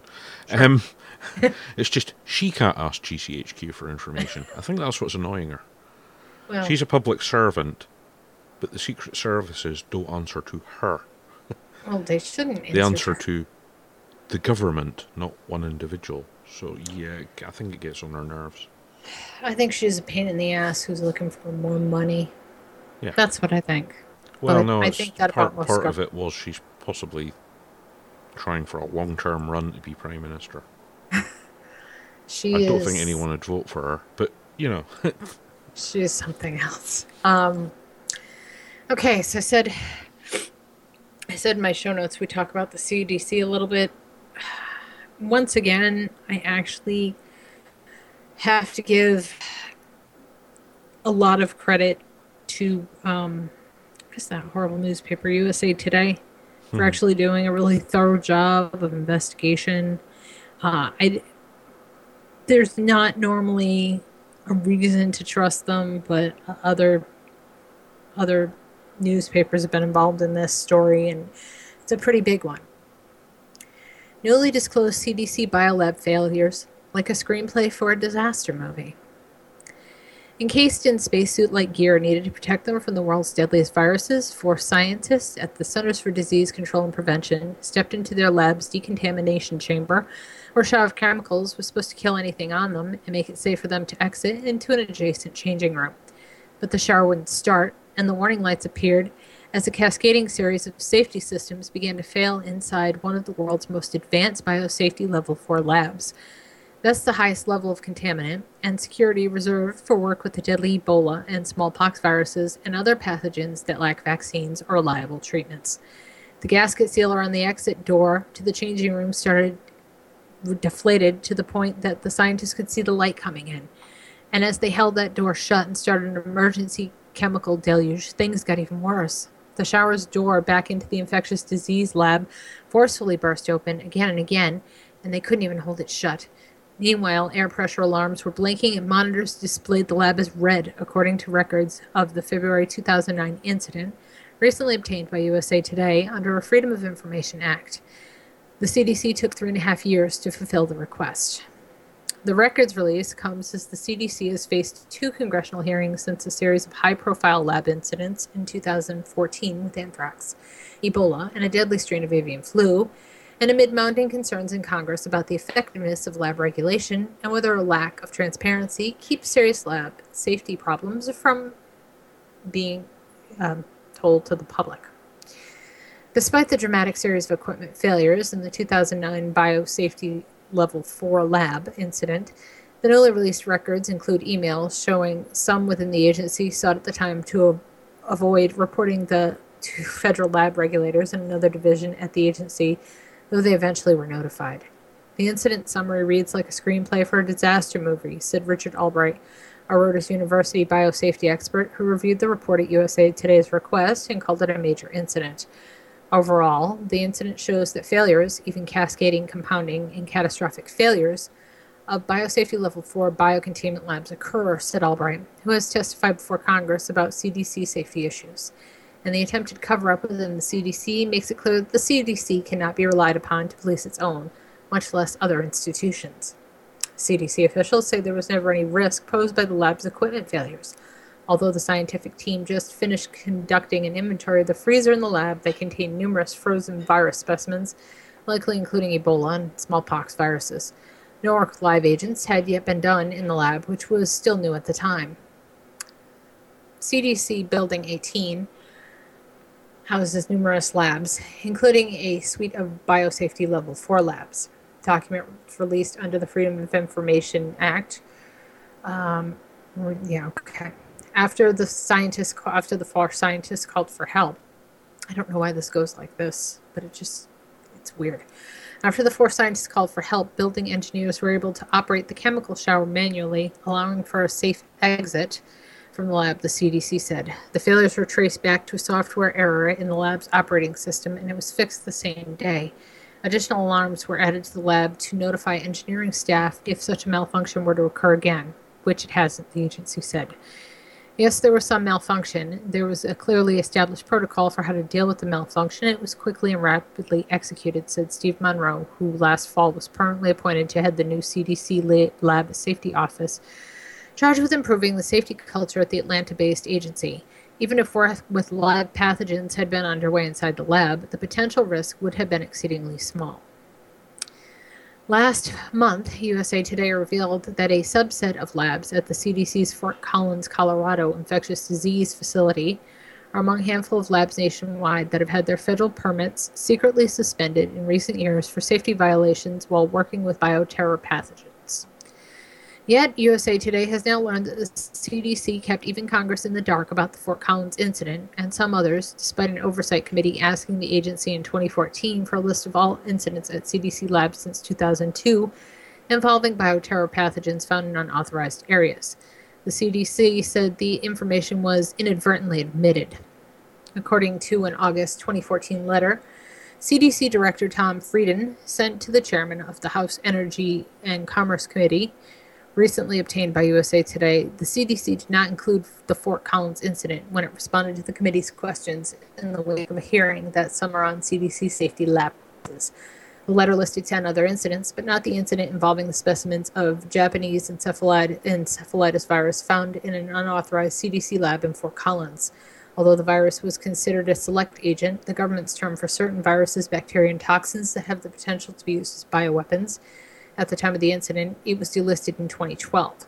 We're very concerned that there could be some gaps in the CDC's response to our pointed oversight inquiries, U.S. Representative Fred Upton from Michigan, the committee's chairman, told the USA Today. In response to new questions from the committee, Monroe said the CDC had identified a handful of other incidents that also were not disclosed in Frieden's 2014 letter, which was sent before his new safety office had created a centralized reported system for lab accidents and near-miss incidences at the agency. Because we don't want to repeat having admitted any data we supplied to the committee, we are working extensively to make sure we have an absolutely comprehensive answer before we reply to the committee, Monroe said. Monroe said his office is committed to being open and transparent as possible about lab incidents at the CDC and pointed to the agency's public announcement in March disclosing a CDC lab worker had become infected with a strain of salmonella used in their work. Getting the CDC to release records about lab incidents under the Federal Freedom of Information Act can often take several years. In January of 2015, an effort to determine the extent of lab accidents at the agency's facilities, USA Today filed an FOIA request seeking copies of the incident reports at the CDC lab in Atlanta and Fort Collins during 2013 and 14. The CDC granted the request expedited processing, but status because USA Today demonstrated a compelling public need for the information. But the agency has said it will likely be 2018 before the records are released. The newly disclosed 2009 incident in the BSL 4 decontamination shower is among about 4,000 pages of records the agency released in late January in response to 2 FOIA requests USA Today filed in 2012. Those requests sought records about airflow and security door incidents at the CDC's $214 million, 368,000 square foot emerging infectious diseases laboratory in Atlanta, commonly referred to by the agency as Building 18. Most of these released records, which focus on airflow engineering issues in labs, involve an incident in 2012 that USA Today reported 4 years ago, based on documents obtained from sources. The issue clearly involved air from inside a potentially contaminated lab briefly blowing outward to a clean corridor where a group of visitors weren't wearing any protective gear, among other incidents revealed in the records. In 2011, a worker feeding animals in an enhanced biosafety level 3 lab used for studies on dangerous strains of avian flu was unable to shower out of the lab after a construction contractor mistakenly closed the wrong water valve in a service tunnel. Not knowing when the water would come back on, the worker removed her protective equipment, put on a clean protective suit, and left the lab without taking a shower. I escorted her through the service tunnel to Building Redacted, where she signed into our Redacted Select Agent Laboratory. She disposed of the tie-back suit in a biohazard bag, placed her scrubs in the laundry bin, and took a personal shower. The CDC told USA Today that because of the potential for any exposure was considered a low risk, a medical evaluation was not required. Hang on, this is long. In 2008, an unvaccinated repair worker was potentially exposed to an undisclosed pathogen when a door containing contaminated items unexpectedly opened in a malfunctioning device called an autoclave that is used to sterilize equipment and other items. The infectious materials inside the device included bedding from infected mice and used laundry. While a report of the incident said that the material may have escaped through the clean side door that was opened, it was likely to be drawn upward to the exhaust. The worker was told to shower, and his clothes, shoes, wallet, and watch and other personal items were disinfected. He was escorted to the clinic for evaluation. The other personal items were disinfected. The report notes that the autoclave was installed backwards during the building construction, and that as a result, the manual override controls for the door are reversed, which ultimately resulted in the incident. Is it just me? As I'm reading this laundry list of shit? Yeah, I mean, they should really stop, like, Disney, being in charge of building labs. Because, yeah, Mickey Mouse operations. Because, yeah, I mean... How do you... The British government have said God. they don't do this sort of research anymore. Yeah, okay. Yeah, we'll believe that. But yeah, the 4 scientists in the first report, the main report, yeah, if that had happened in one of the UK biolabs of the past, those 4 guys would be dead now. Because when the door seal and the airlock failed in the systems that they came up with in the UK, giant pressure doors with no manual override would have slammed down, and they'd have been stuck in there, run out of air, and eventually the chemicals automatically released into the environment would have eaten through their suits and dissolved them. But obviously the CDC don't take things quite as seriously. I know, doors failing, yeah, fine, yeah. But autoclaves popping open? Yeah. Yeah, they can't even put the equipment in right. I don't know if anybody else has dealt with an autoclave. Maybe you have. I know I have. I have, yeah. Yeah. Yeah, they're really hard to get hard open. To open. That's what I don't get. It's got and big if it's got laundry handles, in it, you it's need to put big. all your force exactly. on. Yeah. So I'm going, how in the fuck did you, A, put on a door backwards, and B, how did this poor bastard even get it open? Yeah, even if it's correct and the door was on backwards, that meant it shouldn't have been able to be opened, because then there ain't handles to open it with. Exactly. Because there aren't handles on the inside. Generally, when you put something in an autoclave, you want it to die. Yeah, because autoclaves aren't big either. No. I mean, this one had to have been bigger than the kind I've seen in dental offices. They do get fairly big, but right? not big enough that, you can lean into one very easily. God. Not that you'd want to, because of the heat coming off the damn things. Yeah, exactly. That's the other thing. The guy in that instance, really lucky he didn't get quite severe burns. Yeah. Because it's above, the autoclaves run above boiling point of water. Yeah. They're usually at like 200 degrees. Yeah. It's crazy. Okay. I don't even think I want to finish reading this. But there were more incidences. Yeah. 2007, backup Stuff generators. about duct tape that people won't be hugely surprised by. Yeah, well, they've It's not working right. We'll use duct tape. Lab door sealed with duct tape. Yeah. Oh God. But these guys, yeah, they're the specialists at dealing with these dangerous pathogens. Yeah. And they built this building especially for them.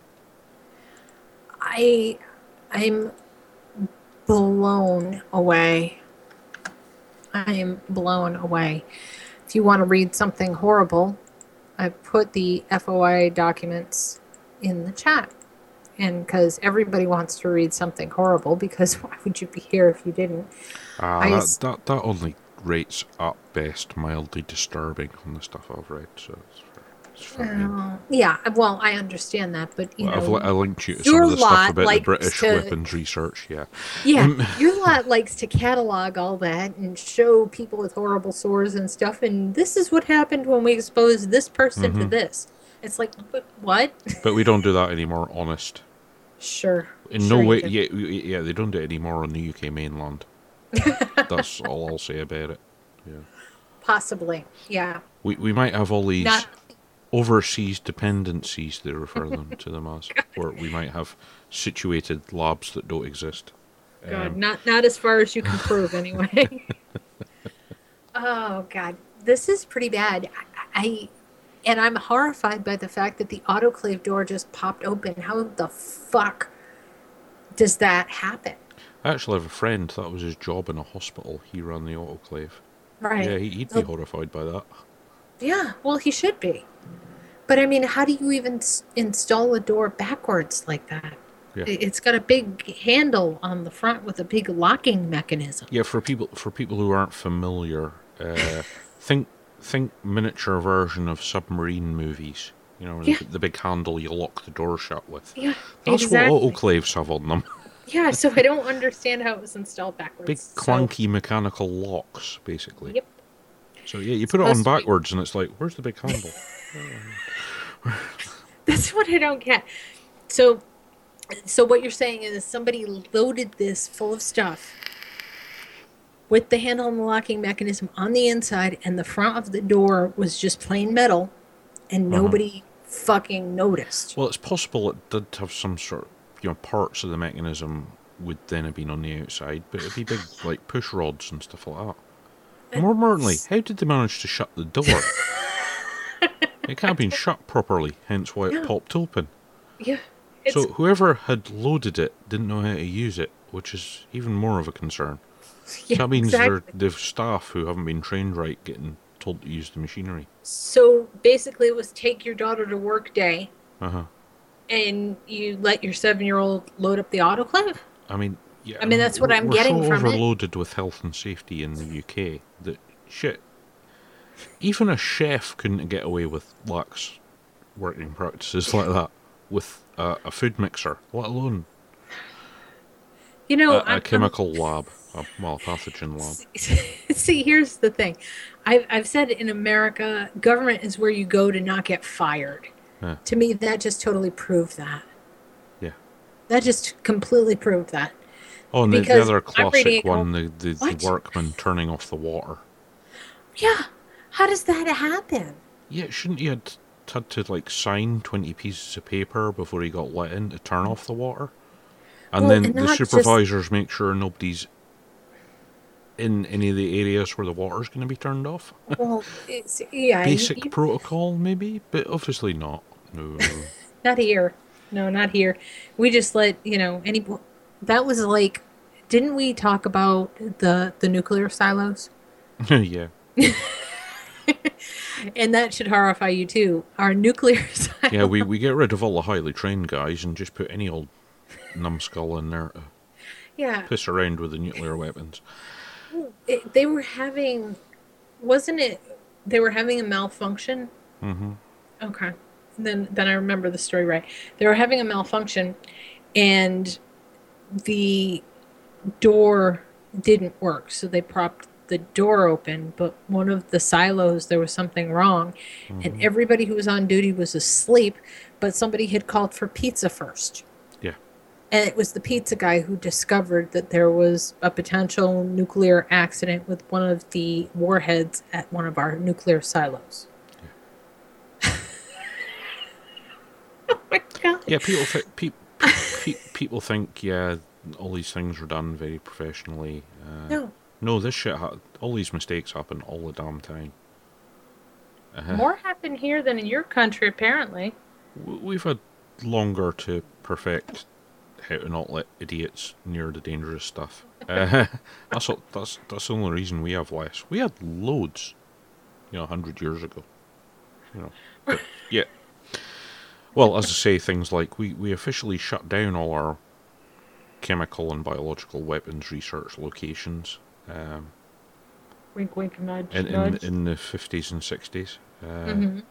But yeah, since we have so many overseas territories that have awfully large bases for what they are, in no way would we have decided, this stuff's dangerous. We'll put it in somebody else's country.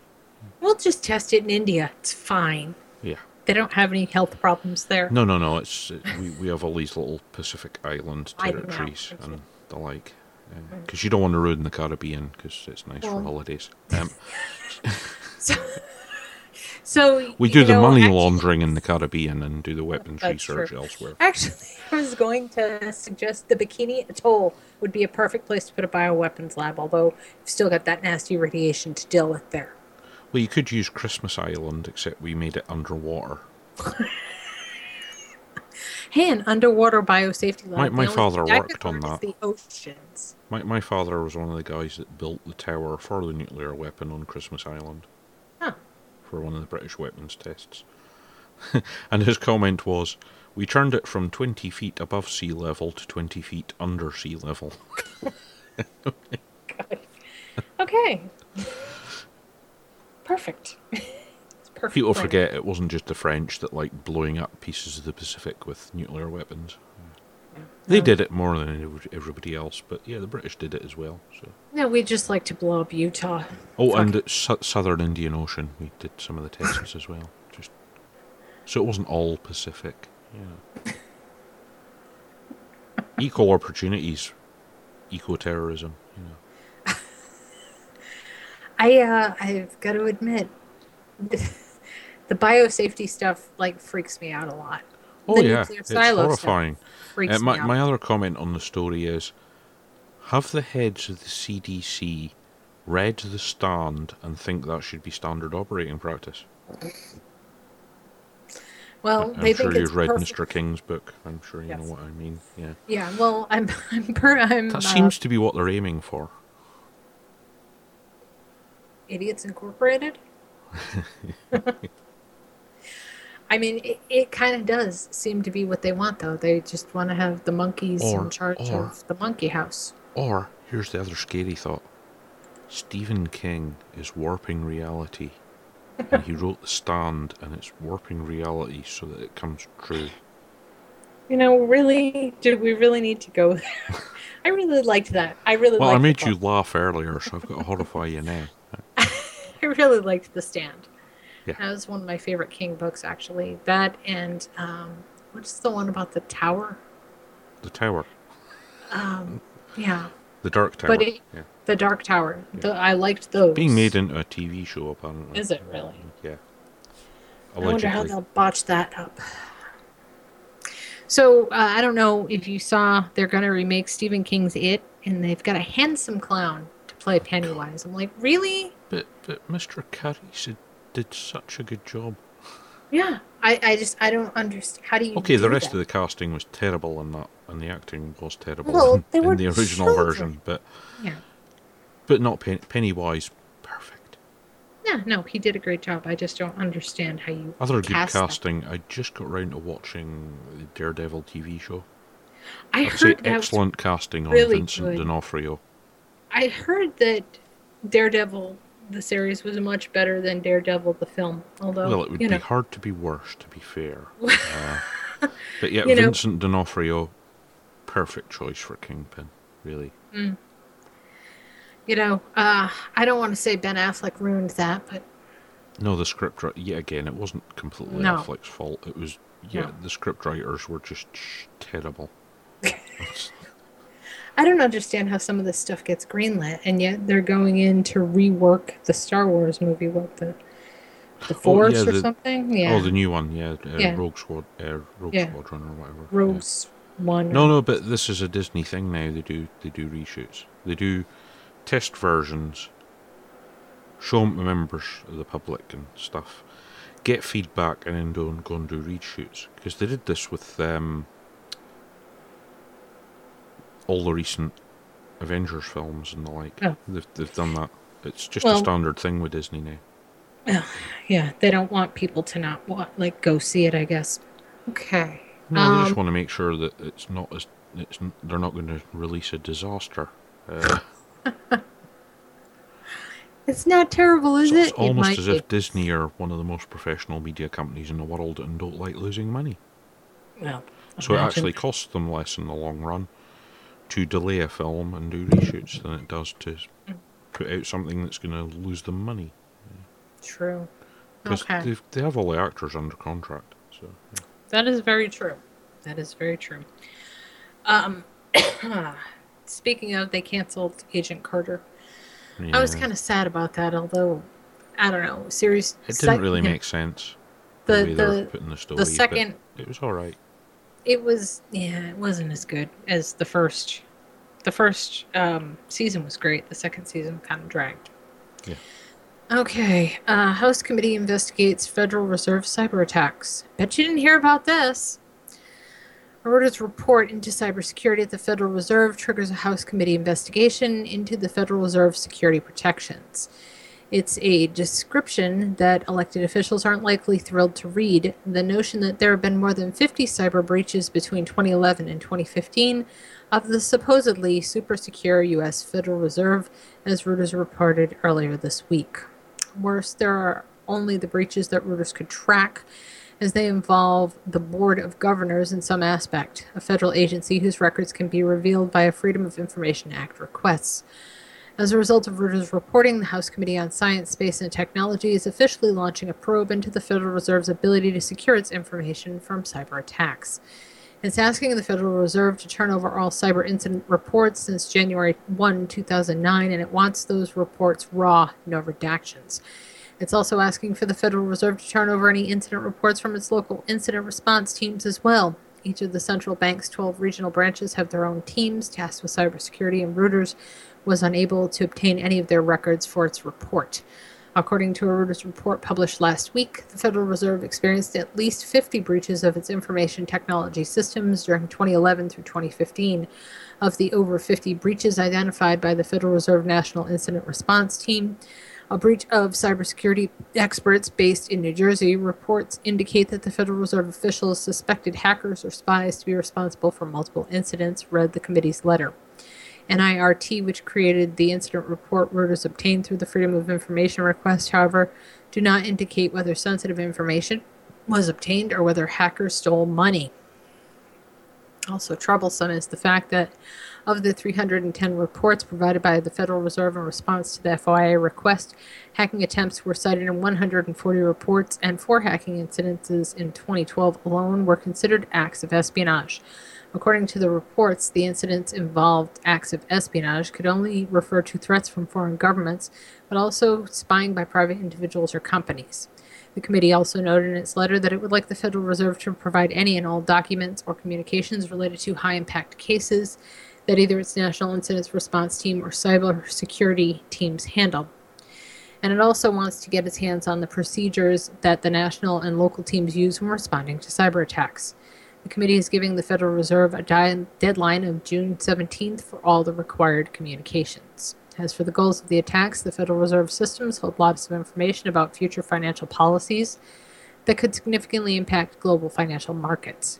If other governments were able to get their hands on this kind of insider information, they could gain a significant economic advantage by getting in front of future policy, to name just one benefit. Yeah, that is going to be some mountain of paperwork, because yeah, my rough calculation was they probably have some sort of attack attempt every hour. Probably. And it's... Because, yeah, hackers love banking systems. Of course. Well, banking systems are based on the worst technology out there. Yeah. Everything out there runs on, what is it, Windows... It's like Windows 7 or something. No, the backbone of all the financial services worldwide runs on Unix. That's not even That's Linux. how old it is. That's not even Linux. I know this because I have friends who graduated with their degrees in computing science from back when I studied it, and that's what they do for a living. They work for banks. And some of them are, there's one person who recently, she got, well, not one of my closest friends, more of a friend of a friend. She got laid off by the bank a few years back, after the problems. Right. Problems. And then about 6 months ago, they tried to hire her back. Oh, we need an expert in Unix systems. Come back. She's like, no. She has moved on. She no longer likes working with Unix when she's not getting paid vast sums of money to do so. No, can't. And obviously they hadn't offered her very much more than she'd been getting previously. which is It's like, stupid. well, you outsource my job. It's your own fault. You don't have a specialist now. Ha Yes, ha. Unix systems. Yeah, stuff from the 70s. That's what the banks run on. Well, it's not just that. I mean, our nuclear silos run on the 1960 and 1970 big giant disks. Well, as I say, that does have certain advantages. Oh, I've said I mean, that it's not before. easy to hack from the outside. Yeah, most modern hackers won't have any idea how to approach systems like that, which is a bonus. Which is about the only good thing I can Yeah. think about it. I mean, but those discs are extremely delicate, if my understanding is correct. The first ones are extremely delicate, correct? Yes, and they get more delicate every year they're Every used. year there is. Exactly. That's why apparently there is a program of upgrades that's been going on. But considering the quantity of silos you have in the United States, it could take quite a while. Yeah, you think? Especially since they're not putting they're not giving NORAD and the guys who run the silos any extra money to do the upgrades. They've just told them to do them. So they're having to use the budget that they use for Yeah. everything and try and find Well, money out of that. no more sterling silver teacups, I guess. Yeah. Okay, so I did want to read this. And I didn't want to put it in the show notes because it makes me look nuts. Secret law, well, not show notes, but in the bumper. Secret laws passed in the U.S. spike under Obama. Congress is passing fewer laws than ever, but secret laws are on the rise. A new survey shows for the past 30 years, Congress has steadily passed an increasing number of secret law provisions that are kept from the public eye. That's according to an exhaustive study by Dakota Rutzel, an Ohio State professor of law, a former senior national security analyst for the Senate Budget Committee, who also worked for the Office of the Director of National Intelligence. Rutzel notes that more and more bills are passed by Congress include provisions that allow for secret elements which become law without the American people knowing what they contain. Secret laws often come about because of three enormous budget bills that get renewed every year, which fund some of the government's most secretive programs and agencies: the Department of Defense Appropriations Act, the Intelligence Authorization Act, and the National Defense Authorization Act. Portions of those bills, which fund classified programs, include provisions that can reasonably be read to give a classified addendum to U.S. law, as Rutzel found. The study analyzed changes to the U.S. law that come through acts of Congress. A president's executive order can also shape U.S. law, as can the Classified Foreign Intelligence Surveillance Court, which secretly approves, among other things, warrants for NSA spying activities.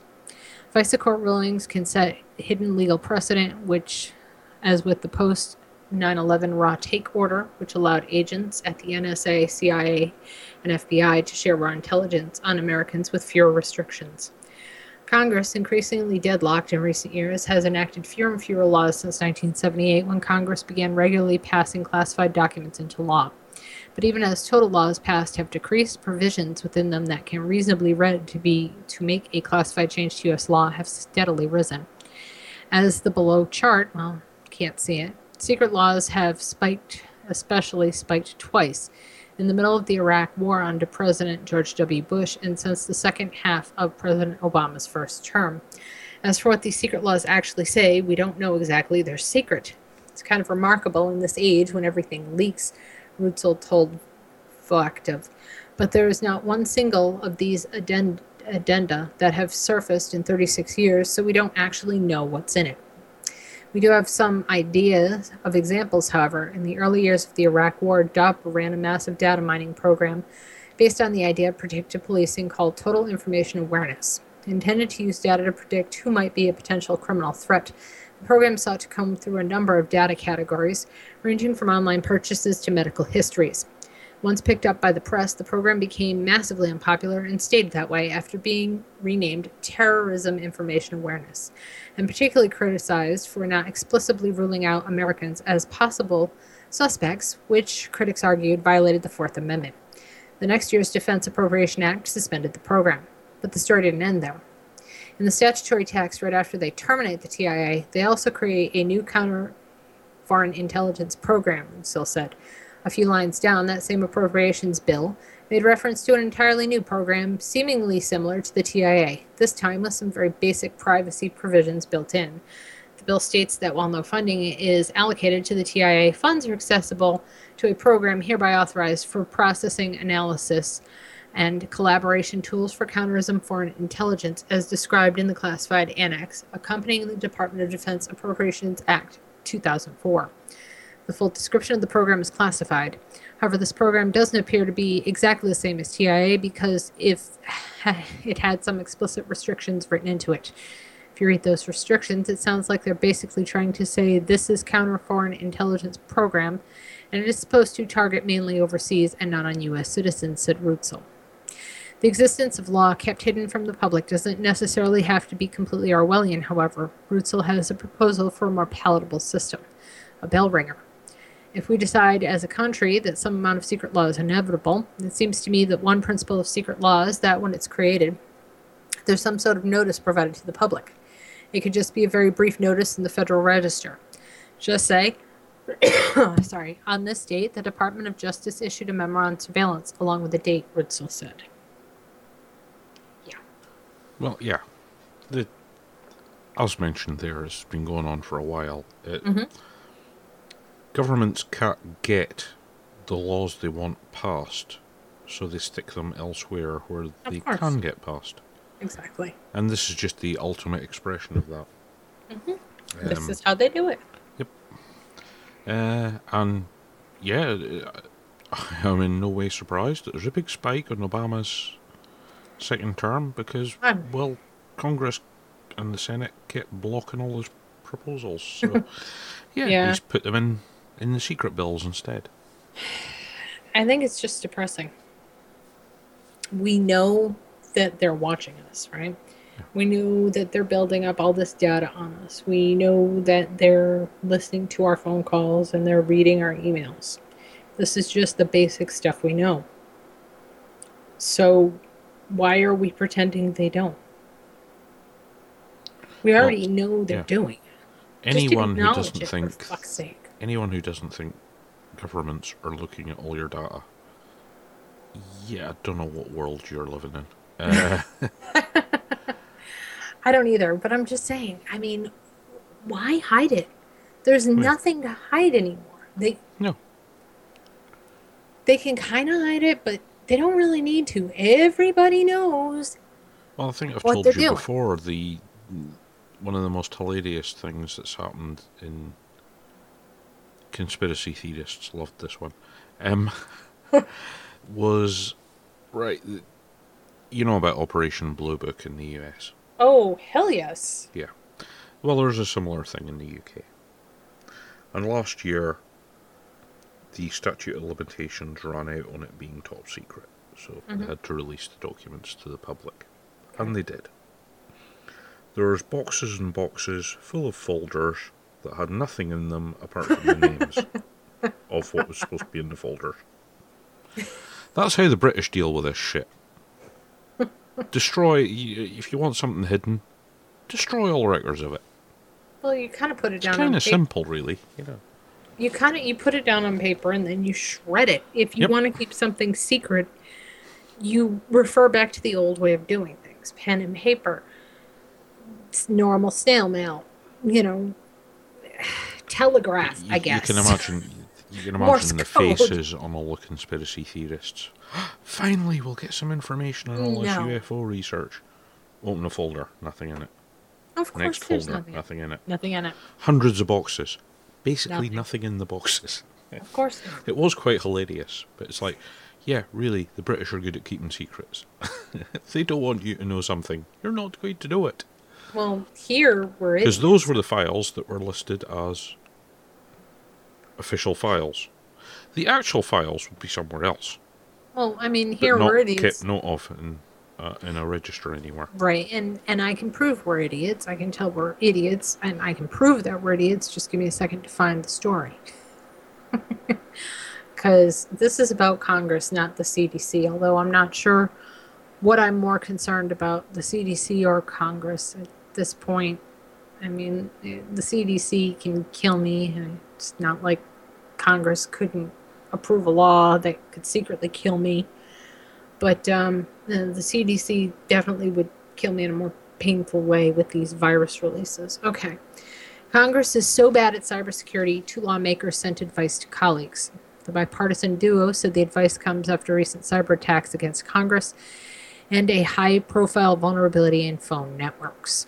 Here's a shocker. Congress is really bad at cybersecurity. The political capital is constantly facing network attacks and hacks from outside hackers and nation states, and that's before the CIA wages its own wave of targeted intelligence on committee members. Most lawmakers have never heard of PGP or even SSL, let alone used it, and most lawmakers still don't. For some, it's an epidemic problem that leads into the political world, which might explain why some of its cybersecurity legislation is so ill-conceived and badly thought out.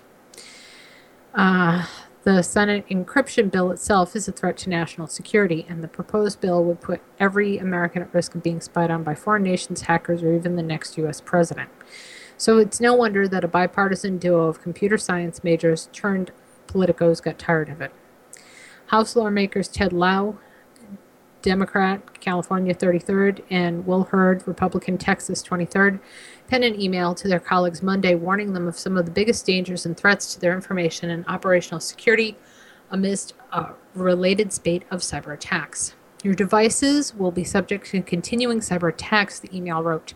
The advice was to, among other things, use complex passwords, two-factor authentication, and connect only to trusted networks, tips that just about every other person has told and can benefit from. We need a cultural shift that puts more responsibility on each individual for their digital security, and that starts with education, Lieu told ZDNet later on Monday. He said it's absolutely critical that high-value targets, such as member of Congress, recognize the threat against cyber attacks, citing the recent surge in ransomware threats targeting congressional networks. The two House members make up half of the 4 computer science majors in Congress. 4. That mindset shows in their legislative history. They've also been behind some of the most recent legislative attempts to strengthen national and state cybersecurity, as well as Lieu's effort behind the Encrypt Act, which aims to prevent weakening of encryption. But it was earlier this year that Lieu realized how vulnerable both he and colleagues were when sister site CBS News reported on a 2-year-old flaw in the international cellular brokerage network, which allowed hackers to listen in on his phone calls. Last year, the president called me on my cell phone and we discussed some issues. If hackers were listening in, they would know that full conversation, he said at the time. Given that the phone networks are broken, the two lawmakers said in their bipartisan note to Congress that Congress should use encryption messaging apps, many of which will encrypt both your voice and text messaging data. That might raise a few eyebrows in the Senate, where 2 Intelligence Committee lawmakers are pushing for new legislation that critics argue would make encryption illegal. Senator Richard Burr and that fucking cunt, Dianne Feinstein, California, introduced a draft bill last month, which pro-encryption advocates called ludicrous, dangerous, and technically illiterate. The bill, if it becomes law, would require tech companies and phone makers to decrypt customer data at a court's request.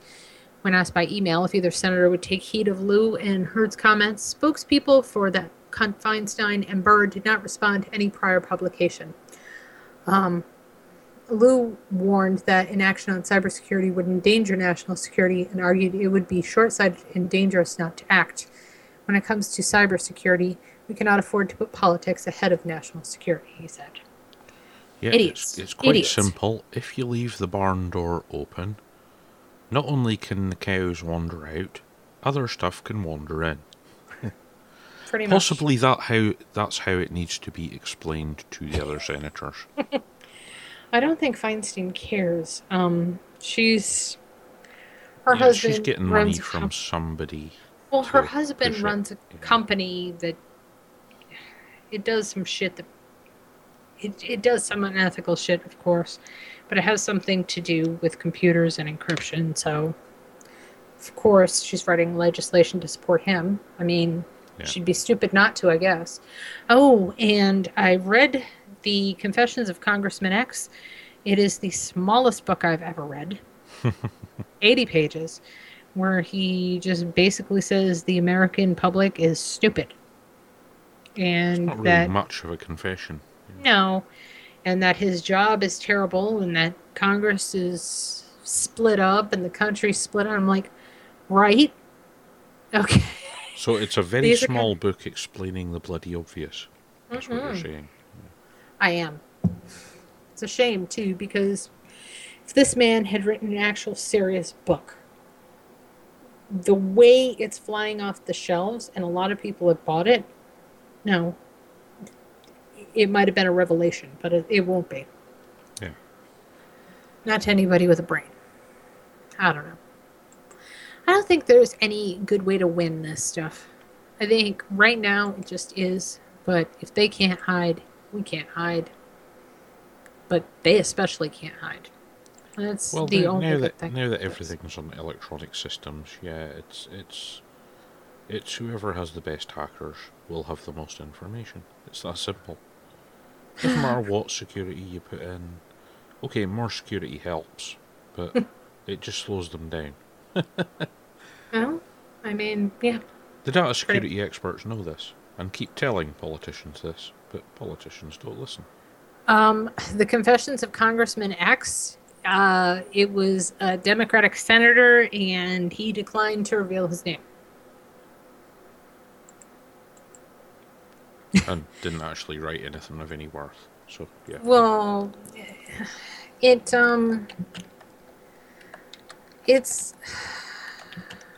won't be revealing a reading for anyone. But I mean, I guess people could read it and maybe try to figure out who wrote it. I don't know. Here's the link if you want to spend $2.99. Well, no, to the figure Kindle out version. which ghostwriter wrote it for which politician. That's probably how it worked. It's really not that revealing, and nothing he says is really earth-shattering. Not if you follow politics. And we all know I follow politics. Well, you know there's nothing in it that's in any way it's 80 juicy pages long. Because, yeah, nobody tried to stop it getting published. Put it this way. Some things he said in the book. Most of my colleagues are dishonest career politicians who revel in power and special interest money that's lavished upon them. My main job is to keep my job, to get reelected. It takes precedence over everything. Voters are incredibly ignorant and know little about our form of government and how it works. It's far easier than you think to manipulate a nation of naive, self-absorbed sheep who crave instant gratification. Fundraising is so time-consuming, I seldom read any bills I vote on. Like many of my colleagues, I don't know the legislation that will be implemented or what it will cost. We spend money we don't have and blithely mortgage our future with a wink and a nod. Screw the next generation. It's about getting credit now, looking good for the upcoming re-election. So, I read that. Yeah. That was not at all revealing to me, but... Well, like I said, you know it's not anything juicy because nobody tried to stop it. Because, yeah, there's a history of that in the UK. Lots of ex-spies, ex-soldiers, ex-whatevers. And you know what they've written's good because the government tries to stop it getting published. And you're like, oh, I'll read that when it comes out then. Thanks very much. Yeah, exactly. And if the government's making a big fuss about it, there's obviously something important in there. Yeah. Very true. Because, yeah, we had a, not so much recently, but yeah, in the 80s and 90s, there's a nice series of books. And they try to block publication. You know, Spycatcher and things like that. Mm-hmm. Sure. Which gave away lots of secrets and juicy information. So, yeah. That's how you know if it's going to be, if it's actually a political or military book worth reading, is if somebody in the government tries to stop it getting put out. Oh, yeah. So, did you hear about Jacob Applebaum? Yeah, I saw that earlier. Yeah. What did you think? I mean, I haven't really had time to look at it properly. So. I haven't really read the allegations, but I think it's interesting considering that the federal government chased one of the tour developers out of the country this year, and she's living in Germany now, and she's afraid to come home. I just think it's funny that all of a sudden people who work for tour are getting demonized. I don't know. Just odd stuff. And I'm like, God damn it, now I'm never going to be able to show anybody to Protect and Infect #2 again because it's got Applebaum in it and there's all this shit hanging over his head. And in case you're wondering, He he no longer works for Tor or WikiLeaks because there's claims of sex abuse against him. So, don't know. Oh boy, I don't know. But, you know, eh, who really does know? I guess the people who allege the abuse are the only ones who know. Yeah. So there's that. Yeah. So I kind of wonder if anything, the stories about the cyber attacks on the Federal Reserve have got to make like Rand Paul's day. How long has he been trying to get audit the Fed out there? Yeah. So I'm sure that's kind of Yeah, but as I humorous. say, I mean, what's going to happen now is there's going to be a giant avalanche of paperwork that's going to take years to go through. You say that, but Jesus Christ, government agencies can't even reply to other government agencies in a timely manner, ever. Yeah. So you don't know if that'll ever get answered. If it takes them 3.5 years to fulfill an FOIA request from a reporter, makes you think they're going to go any government agency. And let's be honest, the Federal Reserve is not a government agency. It's a private banking cartel. Yeah. So they're not going to answer fucking anything if they don't have to. Well, as always with these kind of things, though, it depends who asks, and it depends who behind the scenes has the big axe. It's like, you need to answer that. Heft axe menacingly. Yeah. That's kind of what happens in these situations. If somebody really wants the answers, yeah, they apply non-public pressure, as it were. Yeah, that's true. Hey, like the vaping related thing with Senator Johnson. Yeah, he's when he says I want the answer by now, I think you'd be insane not to give him the information he asks for. But let's face it, the FDA are dumb, so they might piss him off and really end up regretting it. Well, I think they might not have it, because have you ever seen, like, if you go to the Weird Kasad group on Facebook, and I see it a lot, people are posting their responses from the FDA, and they're going, this isn't even what I asked them. Yeah. I asked them how is a drip tip a tobacco product? And they're quoting me verbatim text, but it's not telling me how it's a tobacco product. So I think maybe they don't even have the answers. To answer Michael Morris, they can redact it if they send it to him, but he can still read the original if he wants to. It's just we can't read the original. Yeah, because, he's in with the NSA. He can read whatever he wants. He's just doing this out of courtesy and to get a bit of public attention. Yeah. That senator, that's one of the senators you don't want to. The committee he's on, you don't want to piss them off. They have their fingers in all the important places. Yeah, and even if they don't have them in all the important places here, they can get GCHQ or the other Five Eyes countries to find the information they want for them anyway. Oh hell yeah! So. Yeah, I mean the FDA, they really want to piss off a guy who tells, is in partial control of the NSA. Really not a good idea. Well, I mean, I wouldn't want to, but I do every week, yellow cake. But that's just me playing a game. Yeah. So did you see that stupid thing somebody sent around, a meme about the launch codes? No, I haven't seen that one. You didn't? Okay. So from... I might have, but yeah. Okay. In America, our launch codes were 0000 00 between 1962 and 1977. So I saw it, and I decided to look it up, and yes, indeed, those were our launch codes for a long fucking time. Yeah, some of the more recent launch codes haven't been much better. I'm sure they haven't. 1, 2, 3, 4, 5, 6, 7, 8. Yes, no, that has been used. Oh, I know. Yeah. I know. It's insane. Well, I'm sure Russia's are probably somewhat better. because they have that love of history and shit. So I'm sure their stuff is, the date of Lenin's birth and I think you'll find it's kind of the opposite. really.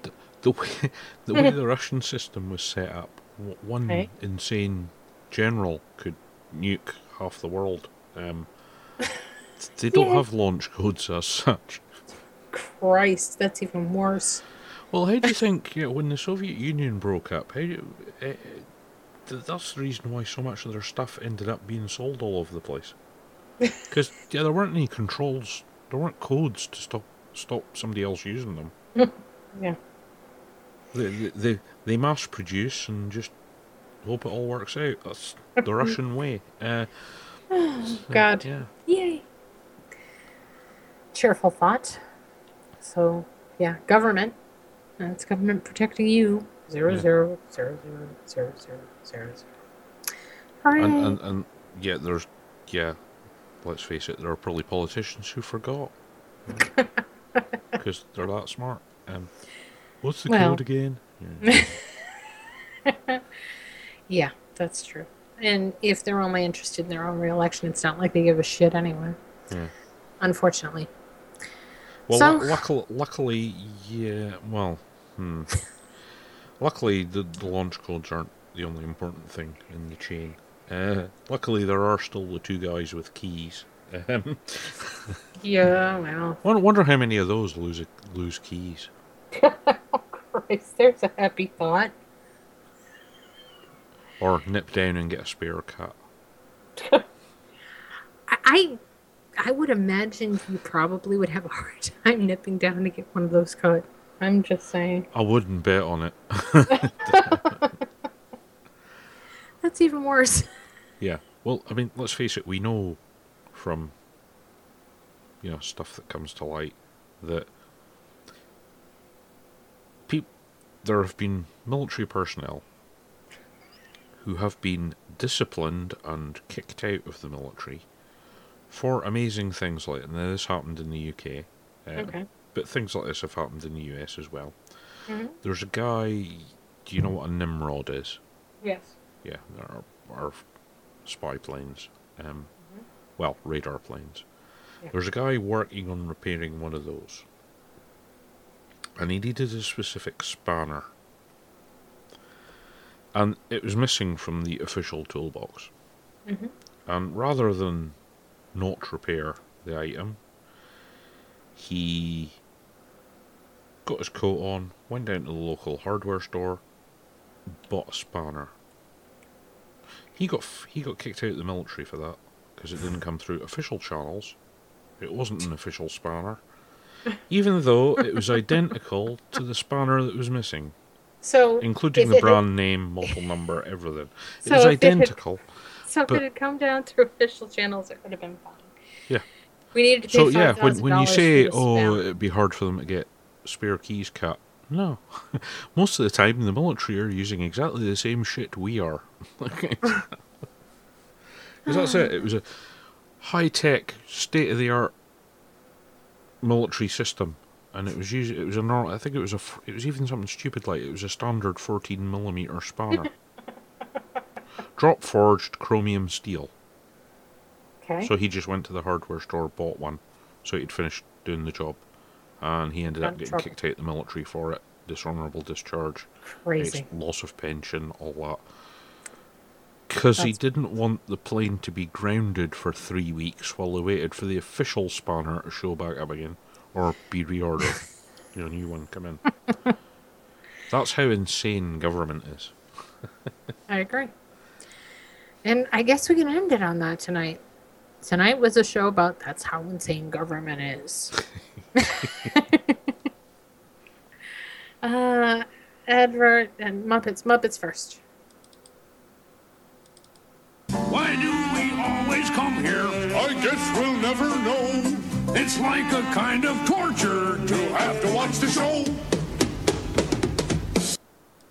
Why spend hours searching for in-stock ammunition when you can use AmmoSeek.com? AmmoSeek.com is a search engine for finding ammunition, reloading components, magazines, and guns for more than 300 calibers at more than 60 online retailers. AmmoSeek.com only shows items that are in stock and readily available for shipping. You can search by caliber, grains, manufacturer, and more. The results are displayed by cost per round, so you are able to get the very best pricing on your ammunition of choice. Find ammunition at the best prices fast. AmmoSeek.com.